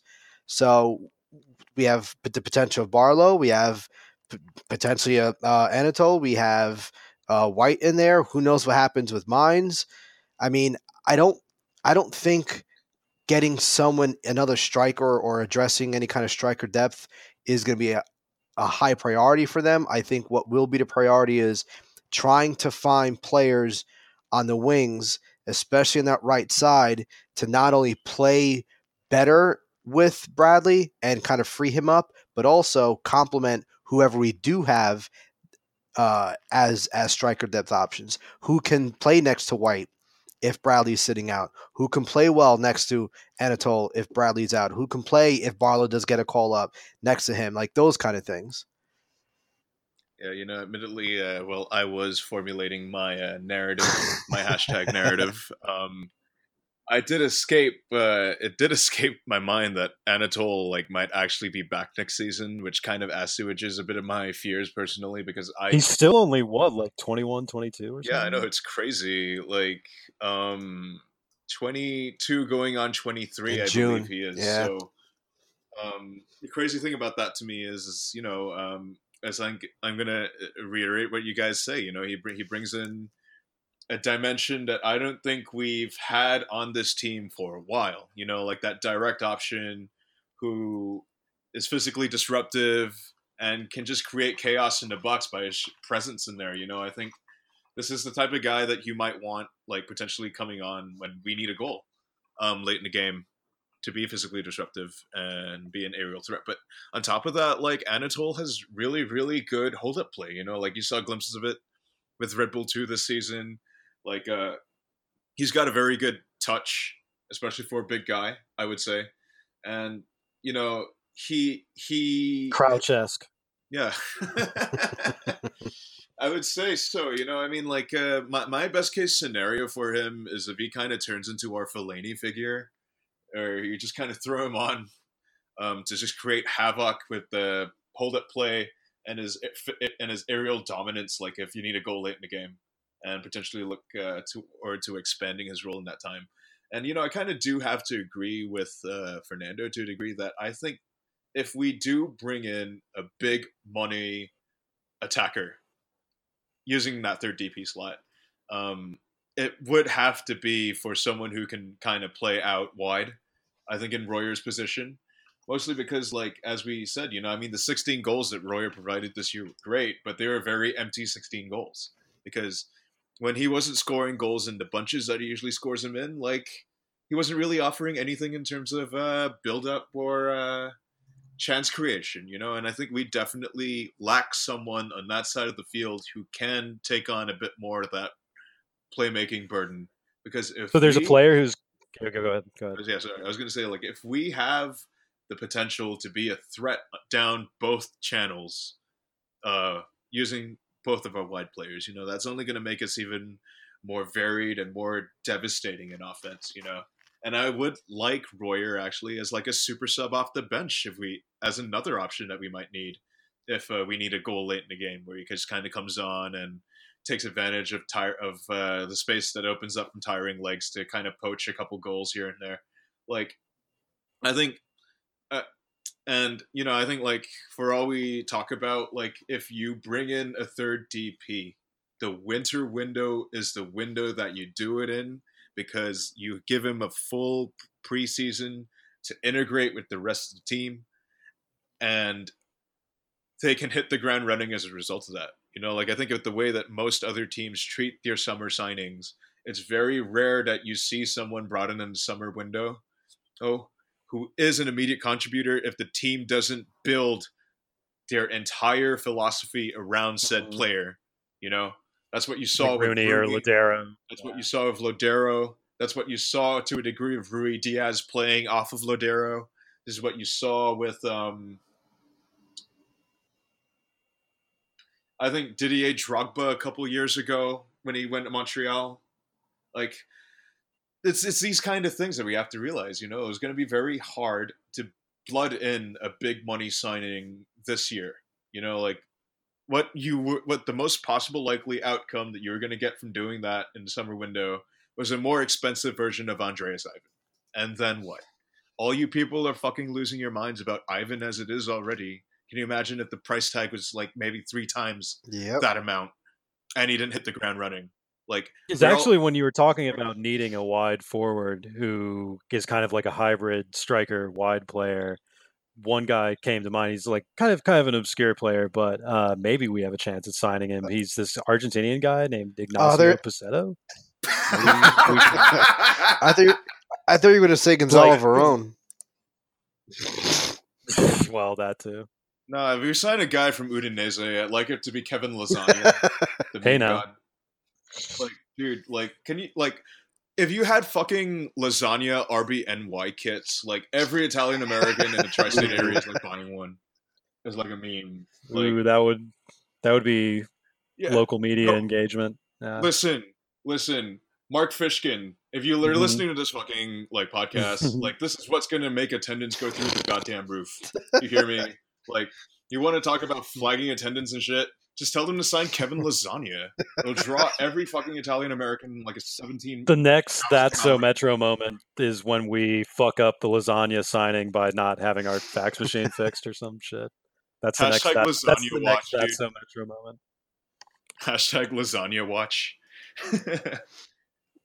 Like, but yeah, I think to go back on this a little bit, I mean, it is true. I think to a degree, I do see a potential for opportunity for like a big money attacking upgrade here, but it has to be on that left wing for me. I think that's all I kind of really got. And just want to address Ivan. I think he's had like a couple of good moments since in his very few appearances during the regular season, but he was like probably one of the better attackers, I think, when he came on in the second leg and against Atlanta. I mean, granted, the game was kind of all types of fucking crazy, but still, he created multiple chances. Like he looked like he belonged, which I think is the first time I've seen from him. So I mean, I've been on the Ivan train since the beginning, since I found him on my tweet deck and was just finding random ass videos of him in the third and fourth division of Germany. But I mean, They took all his videos down, man. It's fucking weak. Like, did you keep any actually, like yeah, copies of it? I have like gifs and like I think I saved like 4 or 5 videos. And he had one like long 20-minute video that got taken down like the day before he signed with us. Yeah, I remember watching that. I think I actually have that video. It was not easy finding like full length games of for third and fourth division teams in Germany. Let me tell you, that was not easy, man. I went down a fucking rabbit hole for those things. That's along off the same feeds that you get the Mongolian Premier League on. I definitely had to run some virus infection scans on my computer afterwards. But no, I think he showed again. I think he showed moments of brilliance, and I think in Atlanta he showed a good glimpse of what he can be going forward. So for him, it was someone. This is someone who needs a good preseason to kind of just let it all out there, really learn it without the pressure of a meaningful game and kind of just get into it, and look, who knows what changes Chris might bring, next season. So I think with a full preseason, I think he's going to surprise some people. Yeah, I think, we also talk about like his dribbling ability and his ability to just kind of just run at guys, and we started seeing glimpses of that in that second leg against Atlanta, which I thought was very, very encouraging, and maybe suggests to me that maybe our internal replacement options for competition at Danny Royer's spot may be a bit more hot than it might originally seem. I mean, if Andy Ivan comes on and does exactly that, but over a sustained 90-minute period next year, I think that's the exact kind of threat in the left wing in terms of playmaking that we might be lacking right now. And then on top of that, like it was mentioned in that 20-minute video, actually, on top of all his skills and all his ability to just kind of blow past guys, like he was also shown to be a significant threat off of direct free kicks. And, here's the thing, like, we still haven't scored off a direct free kick since 2016? I think something like that. Like Felipe was the last one to score a direct free kick for this team. Like, wait, I think we have all these potential threats off of direct free kicks. I think that Ivan breaking into the first team gives us another one. For some odd reason we haven't seen Kamar take him, we haven't seen Ivan take him, but generally as a team, for some reason, we don't generally yield a lot of direct free kick opportunities to begin with. I'm not really sure if that's like as a result of like direct tactical like a tactical decision or something, but it's we don't have a lot of we don't have. I mean, Ivan's unique, and I've heard the Gorella comparison to kind of refute me when I say this before, but he's not like a lot of our wingers. He's a guy. A lot of our wingers are a lot more direct and will just make runs, get on the end of balls. They're not necessarily guys who are gonna stand around making tricks and stuff like that, which are generally the things that get you fouls. So that could be sort of where our tactical setup hinders us from getting some of those chances. To your point, dead balls. The last person who did do that, Verón, got a hell of a lot of free kicks. He got that's a good point. Yeah, the last person we had got. He had to have some kind of record for most fouls per 90, I think, and there were more than a couple of times where he got us in a really good position, but we really didn't have anybody to kind of just launch those, or at least try to launch them right in. What year was that crazy ass game against Houston where we came back and won 4-3? Was it last year? That was 2016. Holy shit! 2016. That was like one of the first. Oh yeah. I think, and they came back from 3-2 to like 4-3 because Felipe scored 2 golazos in like the last 15 minutes of the game. I remember that game very prominently because I lost my fucking mind when Yeah. that free kick in front of the South Ward. Like, it became a poster that year, actually. I remember the Felipe poster they gave out. That I remember that moment was sick. And that was the last time I really remember this team scoring off a direct free kick. I think that was literally the last time that ever happened. We barely even take our indirect free kicks near the end of this Yeah. year. Doing a lot of like the crazy trick stuff, but yeah, like that one against Columbus at home where Kaku faked the shot. that was cool. That was sick. That was cool, but a lot of them have kind of like not amounted to a lot. But yeah. I mean, I think that understated thing is that, like, you know, set piece dominance came back in a big way this year, and as a result of that, you started seeing our goal tallies, you know, go up. So the more that you have set piece assassins on this team, I think the more confident I'd be going into 2019, because it adds so many wrinkles to this offense that already has quite a fair bit of them and has been a lot more flexible than in years past. You know, I think we talk about the crazy schemes coming off of indirect ones. If you have guys who are capable of doing similar things off of direct free kick opportunities, or even being capable of putting in a fucking bender the good old fashioned way, like, that's great. It gives us more potent goal scoring methods of goal scoring, and like the more methods you have of goal scoring, the better on this team. That's why I think that's the potential value that Ivan brings. So I guess you ignore set pieces at your peril. Graham Taylor, exactly. 1993. All right, move on. Exactly. So I guess we'll round out the episode actually by talking about this last little bit of housekeeping. The big news that Christian Dyer broke actually earlier this evening was that, you know, the three big cuts were announced: Colin, Rivas, and Redding, which I think weren't really shockers by any sense of the imagination for anyone who's really watching this team this year. Frees up $1 million in cap That's a real space. indictment of Rivas, just to real quick, because he's exactly, if he lives up to his billing, he's the exact kind of hybrid wing forward that would be perfect for spelling for Brad. But go on. Yeah, but I think it just turned out that I don't think the way he played this year kind of warranted that. So I guess quick prediction actually for what we do with all this cap room that is opening up. I think I've already stated that we bring in additional center backs and potentially one additional attacker, but what do you guys feel about that? Yeah, I mean, I kind of touched upon it before. I think you know, it's definitely going to depend on whether or not we get a third DP.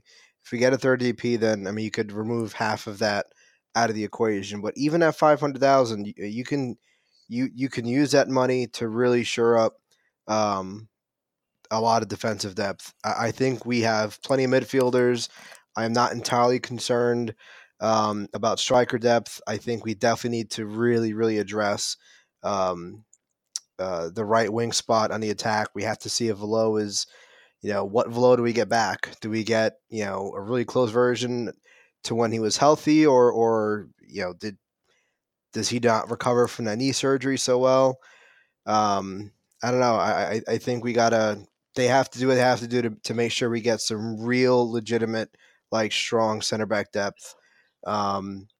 Maybe even another option, kind of in our back pocket outside of Giannis and what's his name, and Duncan. Yeah, I think that's my biggest concern, is really shoring up that back line, the depth, especially in the center back. Yeah, especially the getting defensive guys is going to be key. There's just something I completely lost my train of thought. I had a great point, I fucking swear, but I lost it. Yeah, lost so to somebody, the annals of time. yeah, so somebody fill in for me for a second while I get my senses going. What I was going to say is I actually lied. This isn't the last thing that I wanted to talk about, actually, because I just recalled that the fucking CCL draw was going on earlier this evening as well. Like, I'm not gonna lie when I didn't lie on Twitter when I said that this was a fucking busy day for everyone involved, and I think the potential prospect of a trip to the Dominican Republic in February has to be on people's minds right about now, right? So, yeah, I mean, I'm still not going to watch the MLS Cup final because fuck that shit. But I think Atlanta pulling one out so that they can send us to play Atletico Pantoja, I think at Cibao Stadium, like, that'd be pretty sick, man. Like, this was my dream away trip, and I'm kind of disappointed that, like, I didn't end up actually getting to do it, but like I swear to God, like if this does end up happening and we go to the Dominican Republic in February, like everyone get on that fucking plane because it's gonna be a hell of a time. I tell you what, like it's gonna be a fun one. So yeah, I take back everything bad I said about Atlanta on this podcast. I love Joseph Martinez. I love penalties.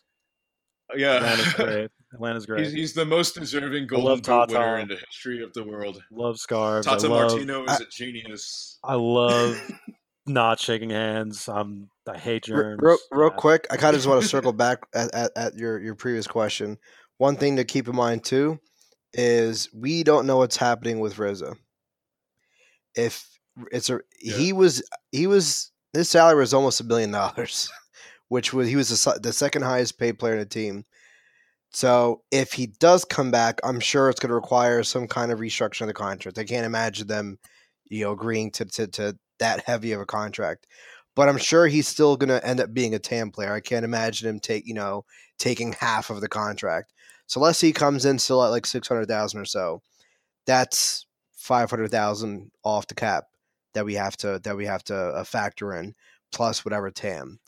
Now, this is where the Tyler Adams deal could potentially be extremely clutch, because not only are we getting that $1 million freed up, potentially another $500,000 from Rizzo if he comes back or not, but $750,000 is almost definitely coming to the way of the team in GAM. And GAM can explicitly be used. One of the things it can be used for is towards the salary cap, not just the like how TAM is used, where it's only you're really supposed to be outside of the above the salary cap hit. You can actually use that on any player salary to bring that cap hit even lower. So that is well, and that I remembered my big take from earlier that I forgot, and it's kind of a bummer because it's not the big take our big Tyler bounty or our big cutting Colin and Rivas bounty to go get shiny new guys. It could just be like what happened and pissed a lot of people off after the Dax trade, where we used basically the cap room and the Dax money to give new contracts to like Luis Robles and give raises. Like Bradley got a raise and things like that. So that could vary. What did you say? I thought that was good usage. Oh, absolutely. Yeah, it's not PR friendly, but yeah, like fucking Long absolutely needs a fucking exponential raise, and we're still trying to get something worked out with Parker. Hopefully, the league is cooperating more. We'll see. So it might just be less sexy to use some of that money on raises for existing guys, but that might be the most effective way to use it in a lot of cases. Yeah, but I mean, look, that is, and we're not even talking about all the extra allocation money that's out there. This doesn't include the potential bump in allocation money we get if we eventually end up qualifying for Champions League. This doesn't include the allocation money we get for winning the Supporter Shield. Yes, people, it's not just a piece of fucking a metal hubcap like some idiots say.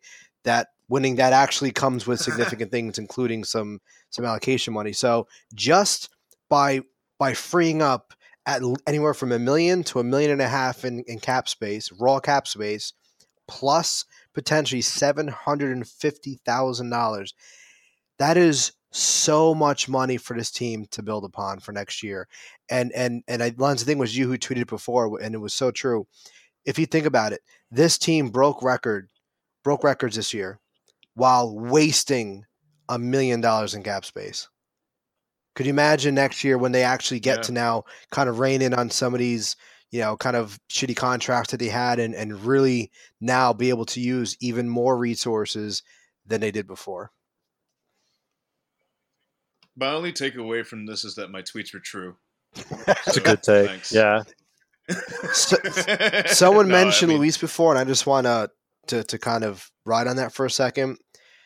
I am not happy at all with some of the fucking comments that Luis said in his interview, man. Oh, Fucking no. dad. Yeah, that was Fucking dad. he sounded a little too that symmetric for me in those interviews, man. The way he like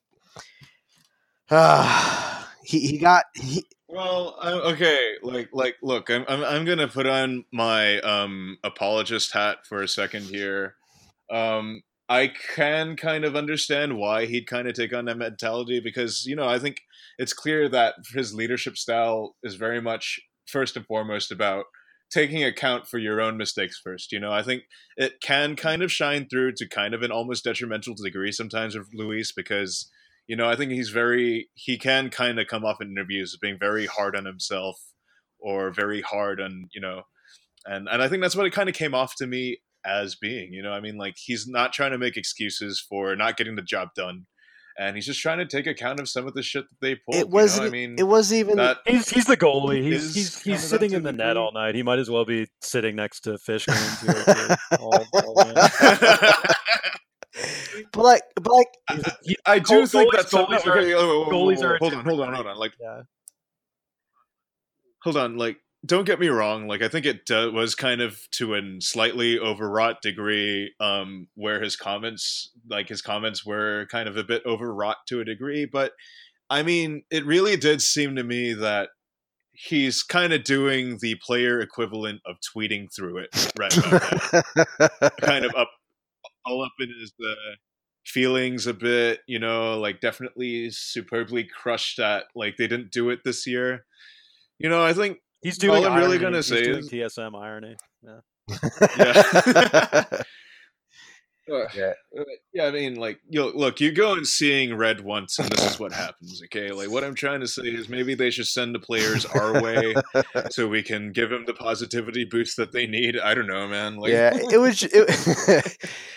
don't know. It was there were a couple of comments that kind of got to me the wrong way. And it wasn't even about I know some Yeah, we haven't even mentioned what he actually said. We've just been like shitting. on yeah, him. I'm trying to I'm trying to remember. I think I like wrote notes on this, and I don't remember where the hell I put it. But yeah, I don't know. It's for me, it was different than like just saying, okay, these are these guys didn't step up. Like I'm not talking like throwing players under the bench. It was just like the way he kind of like fawned over Atlanta, like just Google-eyed type shit. Like Yeah, it's fuck that. that's really kind of actually I found it. So he says it definitely he was asked about the roster, right? About if our roster needs to be tweaked, and his reply was it definitely needs a little bit of tweaking. If I look at the last game against Atlanta, you look at the guys coming off the bench. How much did they spend on Barco? How much did they invest on Villalba? Oh, how much money? That's pretty impressive. Fucking Impressive shit. that a team that good as Atlanta, as well as they are playing on the field, and those are the guys coming off the bench. Then he followed up with, it's no way a knock on our guys. You just look at the construction of the roster and you think they've done a really good job. You can't say we lost to a lesser opponent.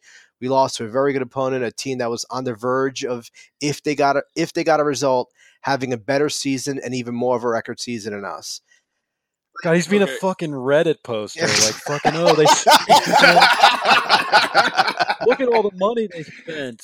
Like, don't look at the points in the standings. Don't look at the fucking goals or anything. Look at how much money they spent. They're obviously better. I fucking Listen, hold on. Um, Before you say anything, I'm just going to present you what my immediate thought was. My immediate thought when I heard that was Sasha at the end of last season talking about the team didn't invest in a difference maker. I got flashbacks. oh no, man. Personally, I disagree with that to a degree because I think knowing how Luis has generally come across in previous interviews, I think he does have this very sporting side to him, and he's just trying to be complimentary of Atlanta Yeah, because, naturally he's just trying. Like, he's not the type of guy to come out and say controversial shit in interviews, right? Like, he's a company man through and through, doesn't want to fling shit. Like, Luis isn't a shooter. I mean, that's what the fact of the matter is. Luis is not an energy drink poster. Yeah. Okay, like, we are energy drink He's- posters. Ben Mines is an energy drink poster. He's an Like, an Luis older millennial. The rest of the team are younger millennials. It's a huge gap. Like, exactly. Yeah. Like, here's the thing: is that so? Like, as a result of that, and then attempts to try and come off as being chumly, sporty sort of thing.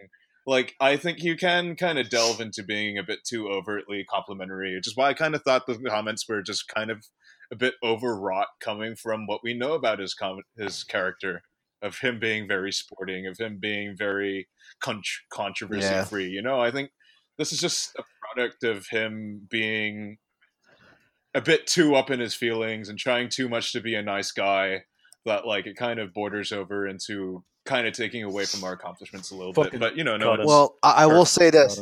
I will say this. I appreciate that he said that, just for the simple fact that what happened, what I thought was going to happen, happened. Franco then kind of repeats this idea and what Robles said to Bradley, and as Franco was talking, Bradley just like chuckles in like the most mocking kind of way. And says no, because we beat them and they brought those guys off the bench. Like, there were two different times where Bradley just flat out laughed at Franco, and that just made everything worth it.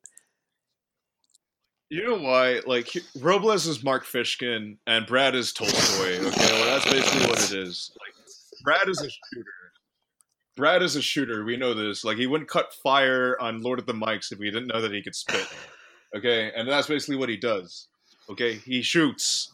That's why he's the striker. He shoots. And that's why Luis needs to be sold to Colorado for $50K and get it, because he doesn't get him out. Clear him out. That's part of the exit interview now going forward by Dennis. You have to put together your best meme for the season. Yeah, dude, like, this is part of the churn. Like, when we talk about the churn, it's like not just about like how well you play on the field, but it's how well you talk shit off of it, man. Luis is falling behind. Churn all the company men. Energy drink posting only. Okay, like, this is what we want. Be a shooter against Nah, I'll give. None of this haughty-doddy, oh, shucks, we played so well, but the curse came to us again. Haughty-doddy-da. I mean, fuck out of here, man. Like, I give Luis. Oh, look, I love Luis, man. He's a fucking legend. If there's anyone on the team who deserves as much accolades, it's going to be, as Bradley does, it's going to be Luis. But those comments kind of bother. Like, it just sounded different. Like, it almost sounded like a level of frustration. And it's like, given, like, you're part of the team, you know what I mean? Like, given all the things that the team has been through, given all the injuries and the depth questions and losing Velo and losing all your depth, like, I would think that the question with this team wouldn't be so much, why didn't you go and spend $15 million on a teammate who would potentially threaten to fuck your wife, but instead, question, could something have been done better to deal with the fullback depth that wasn't dealt with? Maybe you sign Giannis to a first team contract out of desperation. Like, for me, those are the questions. It shouldn't be. It would have been awesome if Luis had said, like, oh, we should have signed a left back at $85K on a 2-year option deal or something, but instead he's just like, oh, we should have signed Barco like that. Yeah, fuck that. Like, yeah, it's just like, for me, that like, was kind of for me, stupid, it kind of just feeds into the laziest narrative possible. This team just came off a record season, and people can say, oh, well, we only won it because Atlanta won it, because Atlanta lost in the last game. Well, you know what? We have at least 2 or 3 games that we lost, or at least 2 or 3 results that we dropped that we never should have, that were dropped because we were dealing with heavy rotation. Orlando, or Real Salt Lake. I mean, there were questionable results throughout the entire season. That shit doesn't only apply for the last fucking game. But at the end of the day, for me, this team broke records with this roster construction and dealing with the injuries that we dealt with. There's no way in hell that Orlando performs the level they have if they lost either one of their best attacking players, either one on the wings, for half a season like we lost with Velo. There's no way that team manages to finish the way they did and play at the level they did if they lost their best fullback the way we lost our fullback for the semifinal. So to me, that just kind of played into a lazy narrative, and I just didn't think that cool. And I love Bradley for just totally just laughing at that entire premise. Yeah, just being real. I mean, Luis is just he's just saying whatever he needs to sound. He needs to stop going to church. Yeah, I don't know, man. Yeah, I think part of the training regimen for the team should be stop watching VeggieTales and start watching like fucking even when you hear Luis like give his speeches that he's presumably like prepared, like in the locker room, like in all access videos, like the delivery is so just like, I don't know. I'm saying what you want me to say. I'm saying what you expect a person like me to say. I don't know. It just bugs me. But that's all. But it makes it more harmless for me that he says this because he's just definitely. No, that's true. I'm probably being a little harsh, but yeah. No, it was definitely stupid shit that he said. But I think he's just saying it to say it. No. I mean, I will say this though. I mean, like if you could somehow summon like on-field captain speech Luis to be like full-time Luis, like that'd be fucking great. But I think he's a bit too. I mean, I think he's really savvy. Yeah. He's just trying not to rock the boat too much. And that's just kind of what it kind of boils down to me. He's just going to say some vaguely complimentary thing to just try and keep he wants to be able. He wants to go sell real estate in Cobb County after he retires. He doesn't want to insult Atlanta. So, yeah. But like, dude, like if you had to put up with Franco Panizzo in your locker room every single week, like I'd be wary of saying anything too spicy too. Personally, like I have to credit Luis for that. He navigates Franco well. Like true. Fuck Franco. That's a skill. And again, I'll say it again. He gave substance for Bradley, so I guess in the end it worked out. Oh, and he also asked the assist question to like every single fucking player about. That's because we know that Franco. We already know this. Like, fuck that guy. Hey, will you guys let me talk to Kamar? I know. Can I talk to Parker? How come he isn't here? This isn't fair. It was really weird that Kamar didn't play last week. Can I talk to him about it? Fucking guy, Jesus Christ! There were so many other scoops that he could have talked about, and he tried to fucking break the lineup shit. Yeah, look. If you're, in my opinion, if you're a journalist, the story wasn't that the injured guy probably isn't going to play.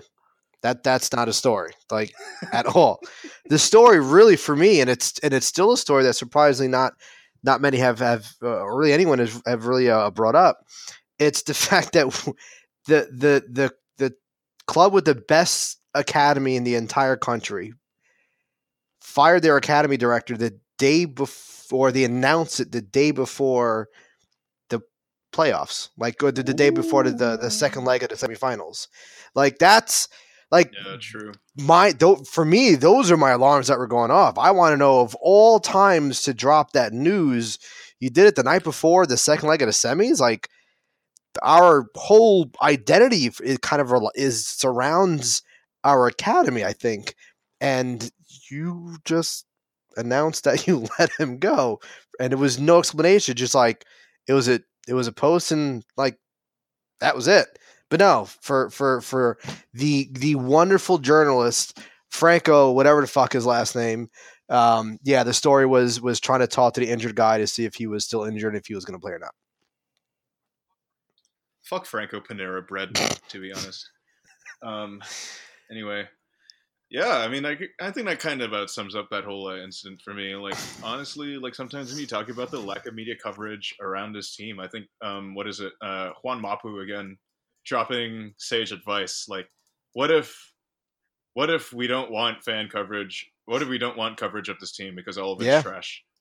I think he brings up a pretty Yeah. good point about that. But not all the journos, by the way. I want to make this very clear. Not all the journos that cover this team suck. It's just Franco, and especially Franco. Oh, and Dave Martinez too, but he's not really a journo, so fuck that guy. Yeah, so there you have it, ladies and gentlemen. About 2 hours into this episode, we got super messy. Well, that's if you had that, probably. I mean, it's this is usually the sign of the end of the podcast or towards the end, because that's usually when we get messy. Yeah, we save the spiciest takes for the most dedicated listeners.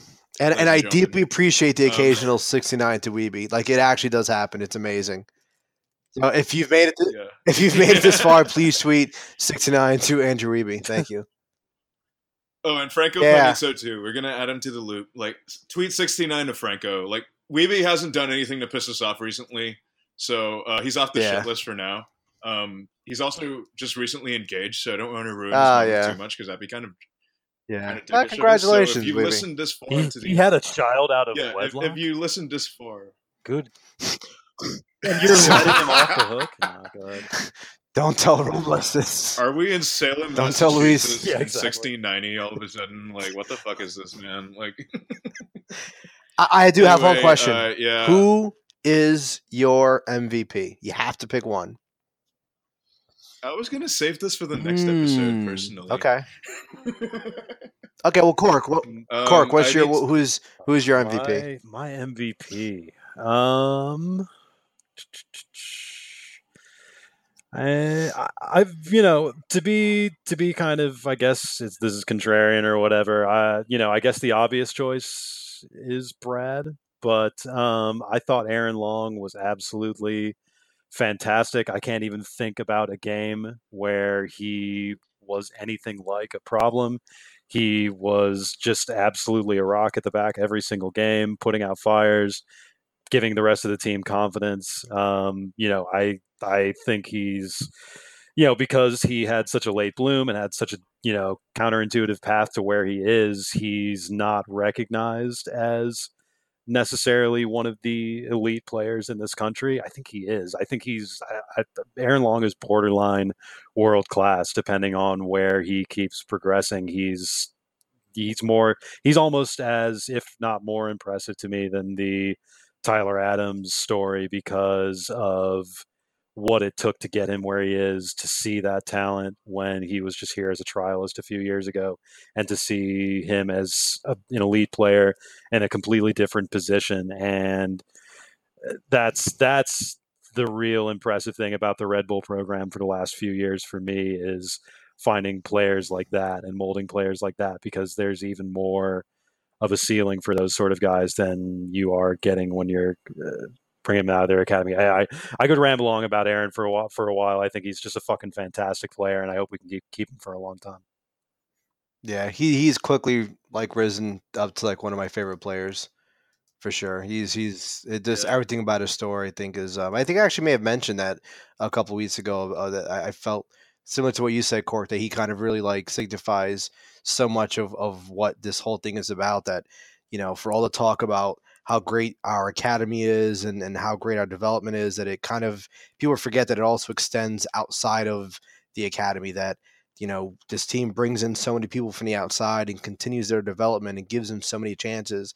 Long, Velo, Kamar. I mean, there's so many guys that have come through our pipeline outside of just our academy. Aaron Long is also such a giant fuck you to Seattle and Portland. Yes. I think that's an added little bit of thing for me. Yeah, having him in their lap and not seeing. Yep. Yeah, true. But I'll be sharing my thoughts, I think, a bit more when we do our season review episode, which will be coming out in the near future, because we are working on something special for that, I think. So stay posted, but I think that should just about do it for us at just over 2 hours and 20 minutes by my count. So big bumper episode here on today. We'd like to thank Cork for coming on. Thanks for coming on, man. Thanks for having me, guys. Stay posted and stay posting. Yeah. And Fernando and I will be back maybe later this week or next week to talk a bit more about the full roster decisions, because we do have some mysteries, I think, yet to be revealed. But 3 of the significant cuts had already been mentioned. So I don't know. We'll just see what drops tomorrow morning or whenever that happens. But yeah, season review should be coming up soon. And remember, if you made it this far into the episode, tweet 69 at Franco Panizzo. But for now, this is Lenzo Fernando saying peace out and stay safe. A good morning, good afternoon, and good night to all of you. Later. Peace.